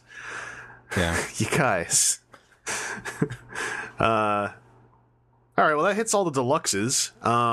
Let's end on the legends. So before then, TJ, let's bop back to you to talk about the other two Studio Series fellows. I am very interested. I've been hearing a lot of good about Crowbar, which is making me happy because that's one I also wanted to turn out well. And I didn't hear a single thing about Ratchet until someone like basically on Twitter put up a photo going like, here he is next to the figure everyone thinks he's a retool of. He's not. Here you go. So I don't know much about either of those two. I saw that on Crowbar, the downside of his glorious hair is that it's kind of just trailing under the back bumper in vehicle mode, which I'm fine with. But yeah, well, he's got enough gappage back there underneath the vehicle mode to where you can kind of curl it up and tuck it somewhere so it doesn't show. Yeah. So you got that going for it. But yeah, Crowbar for me was kind of the saving grace of the wave, which I did not expect. Well, I mean, what happened with Bumblebee, I don't think anyone was expecting. Yeah. Like, that was the figure I was happiest with, aside from the fact the transformation is nice and clean and relatively intuitive. Yeah, the hair is a really cool detail. Mm-hmm. You know, it's super long, which works out. Yeah, the transformation is just nice, solid. All the joints are really good on him. Nothing really gave me any issue on him. It actually sounds like he's better than Berserker, to tell the truth, because Berserker was... I like Berserker, but I got a good one, and he still is kind of a butt to transform into vehicle mode. Mm-hmm. He's got jigsaw panels that don't play nice. Well, I got news for everyone who's been waiting for 7 years to complete their dreads. Mm-hmm. You know, it's a good finish to the set. All right. I got to get my crankcases from BC back over here so I can have all the dreads together again. Because I bought 3 crankcases back then. And I think I only opened one of them. So I have like 2 sealed crankcases. Well then... my only bummer with him was his weapons were really bent in the package. Yeah, so he has like just like, was it big bladey things? They're big spiky clubs with like harpoons on the top. Yeah, so it's kind of a mixture of everything pointy. Yeah. All right. Yeah, it looks like a pine cone unfolded. That seems like the kind of thing that if shoved into a tray would just get bent on the way over. I've been finding I forgot about this trick, but I've been trying it out on some candy toys of those Shodo Ultramen, and it worked out pretty well so far. But if something's bent like that, if you just get like a glass of boiling water and just like put the piece into it and let it sit there for a minute or two, that will like reset its memory, or like its shape memory. And then you pull it out, and then basically, without bending it again, holding it in its normal shape, sometimes gently, then run it under very cold water for a bit to like refreeze the gumminess. And I've had some pretty good luck with that, getting stuff unbent without having to do a lot of like kneading and working myself.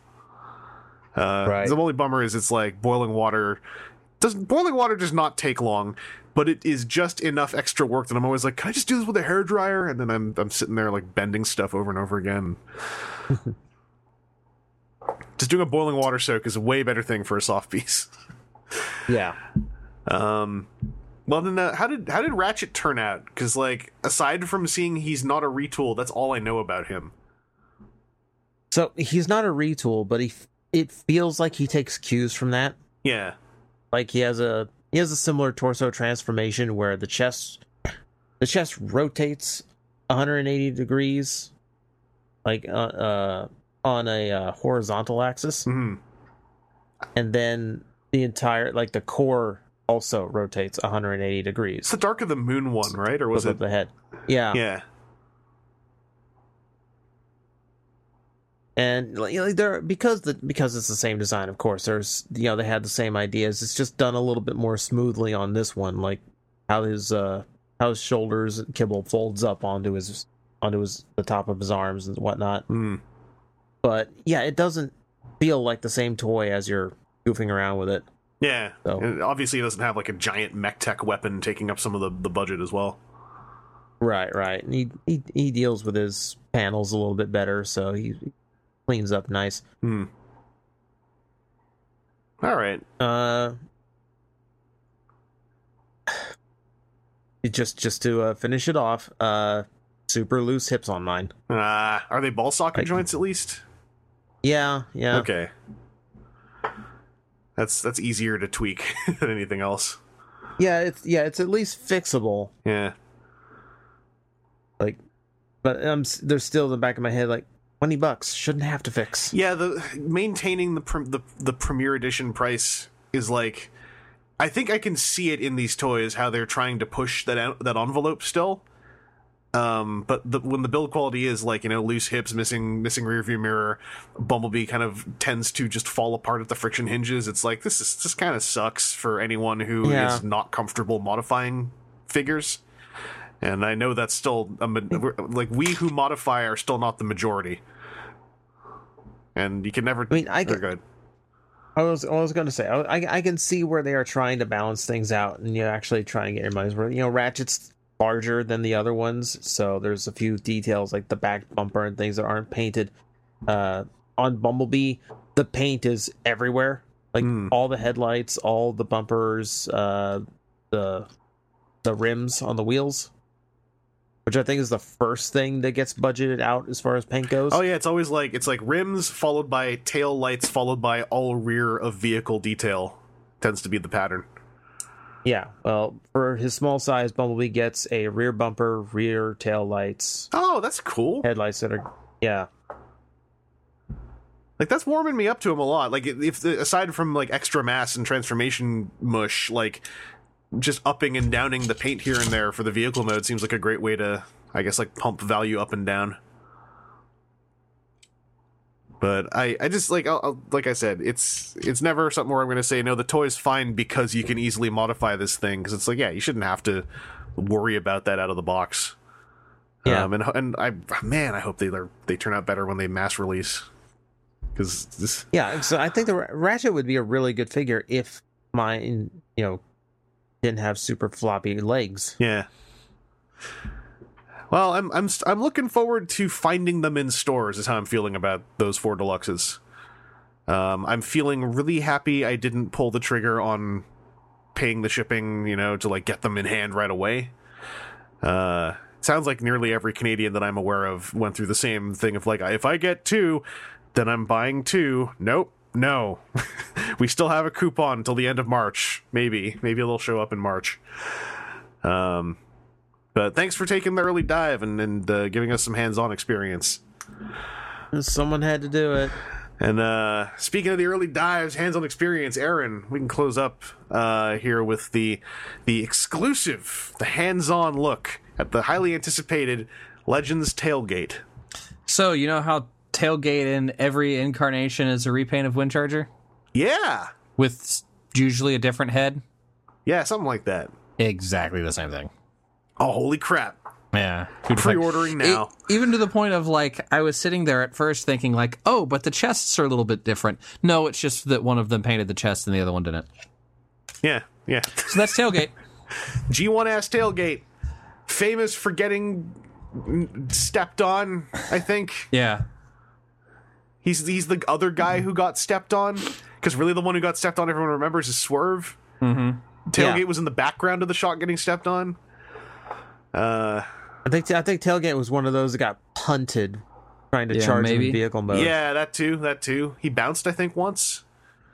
Yeah, because it was only Swerve that was like straight up like railroad spiked into the ground. Yeah, he looked real bummed about it.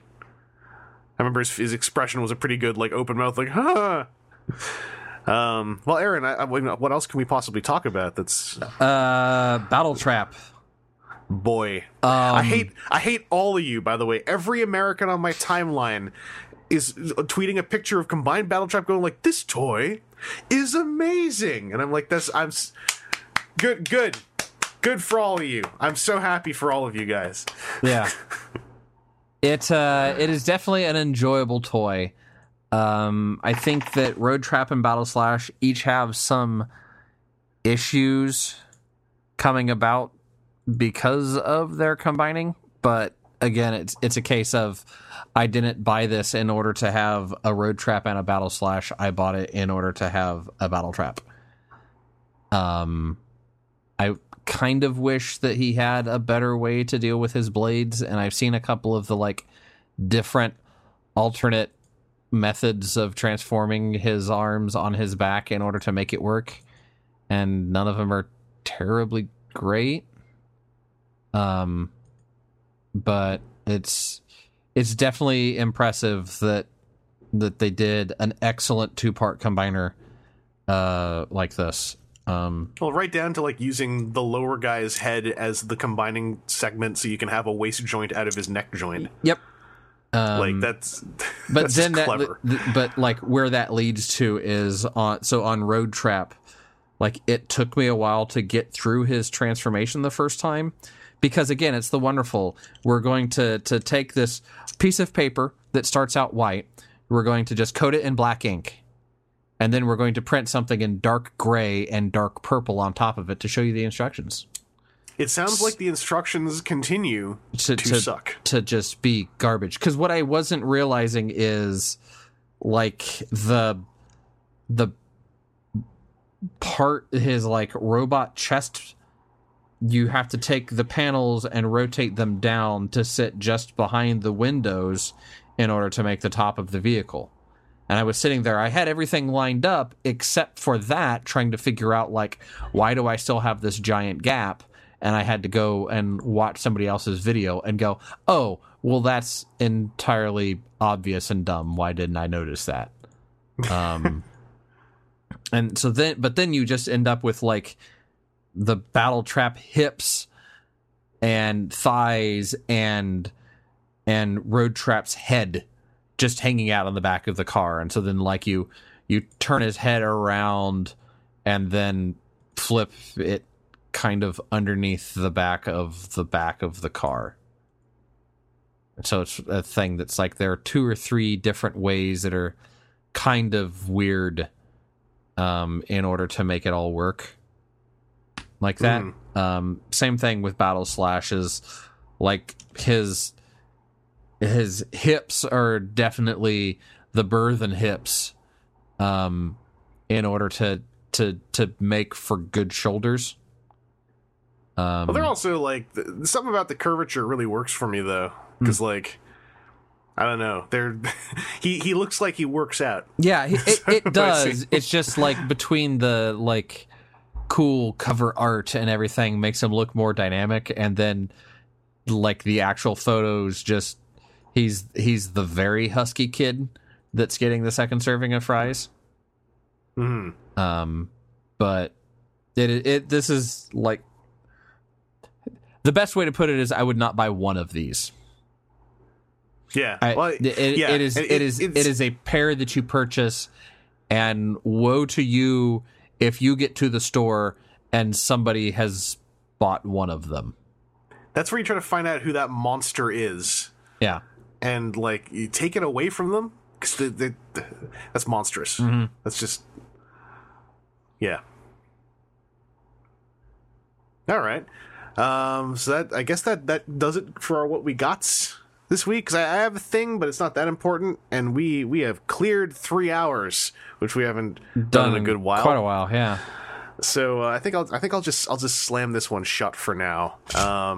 So thank you all for joining us for some more Toy Fair, for some Power Rangers, for some What We Gots, and for some patting ourselves on the back at the start, because we have cleared 500 numbered episodes, so 500 weeks for sure of WTF at TFW.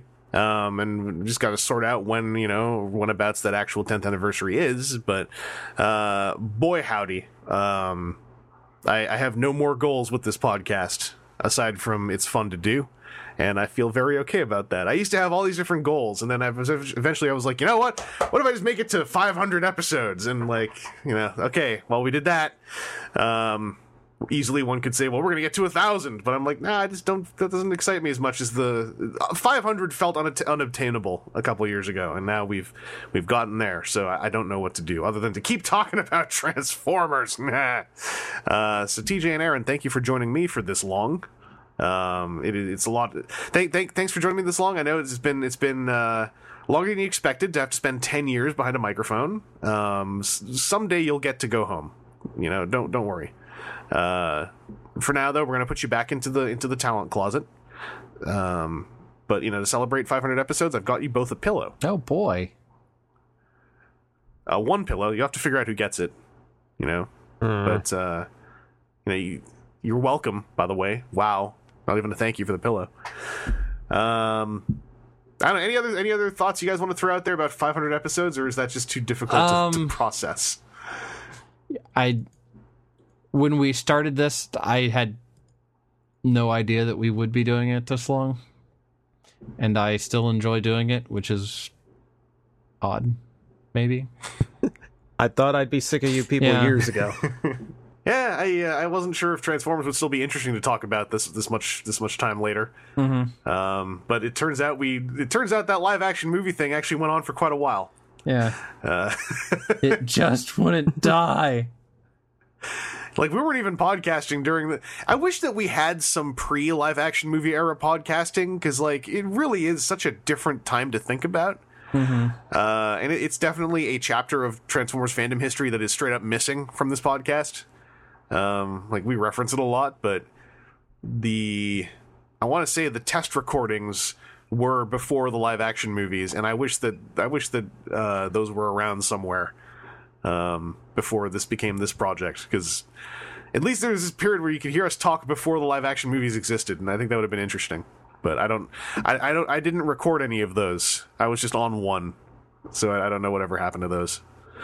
But anyway, thank you all for listening, especially if you've been listening since the beginning, because now I've been with you for a decade of your life. How's that feel? Oh, God. But in the meantime, we'll be back with some more Transformers. If there's no more... Hopefully there's no big news in the next couple of weeks so that we can, get to listener questions again, because just skipping them for, 2 weeks, not including the one that we threw in today, I have 9 I haven't even added to the dock yet. Okay. So we need to maybe pile drive some of those. But whenever I say that, then we get a big news dump before we get a chance to. So look forward to all the news. You can thank me later.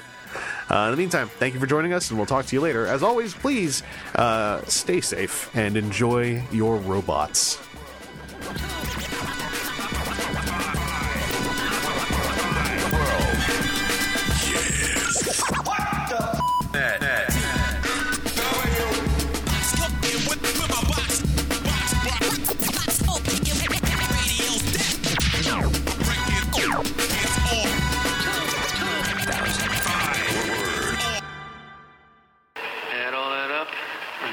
It means, but you got some badass perpetrators, and they're here to stay.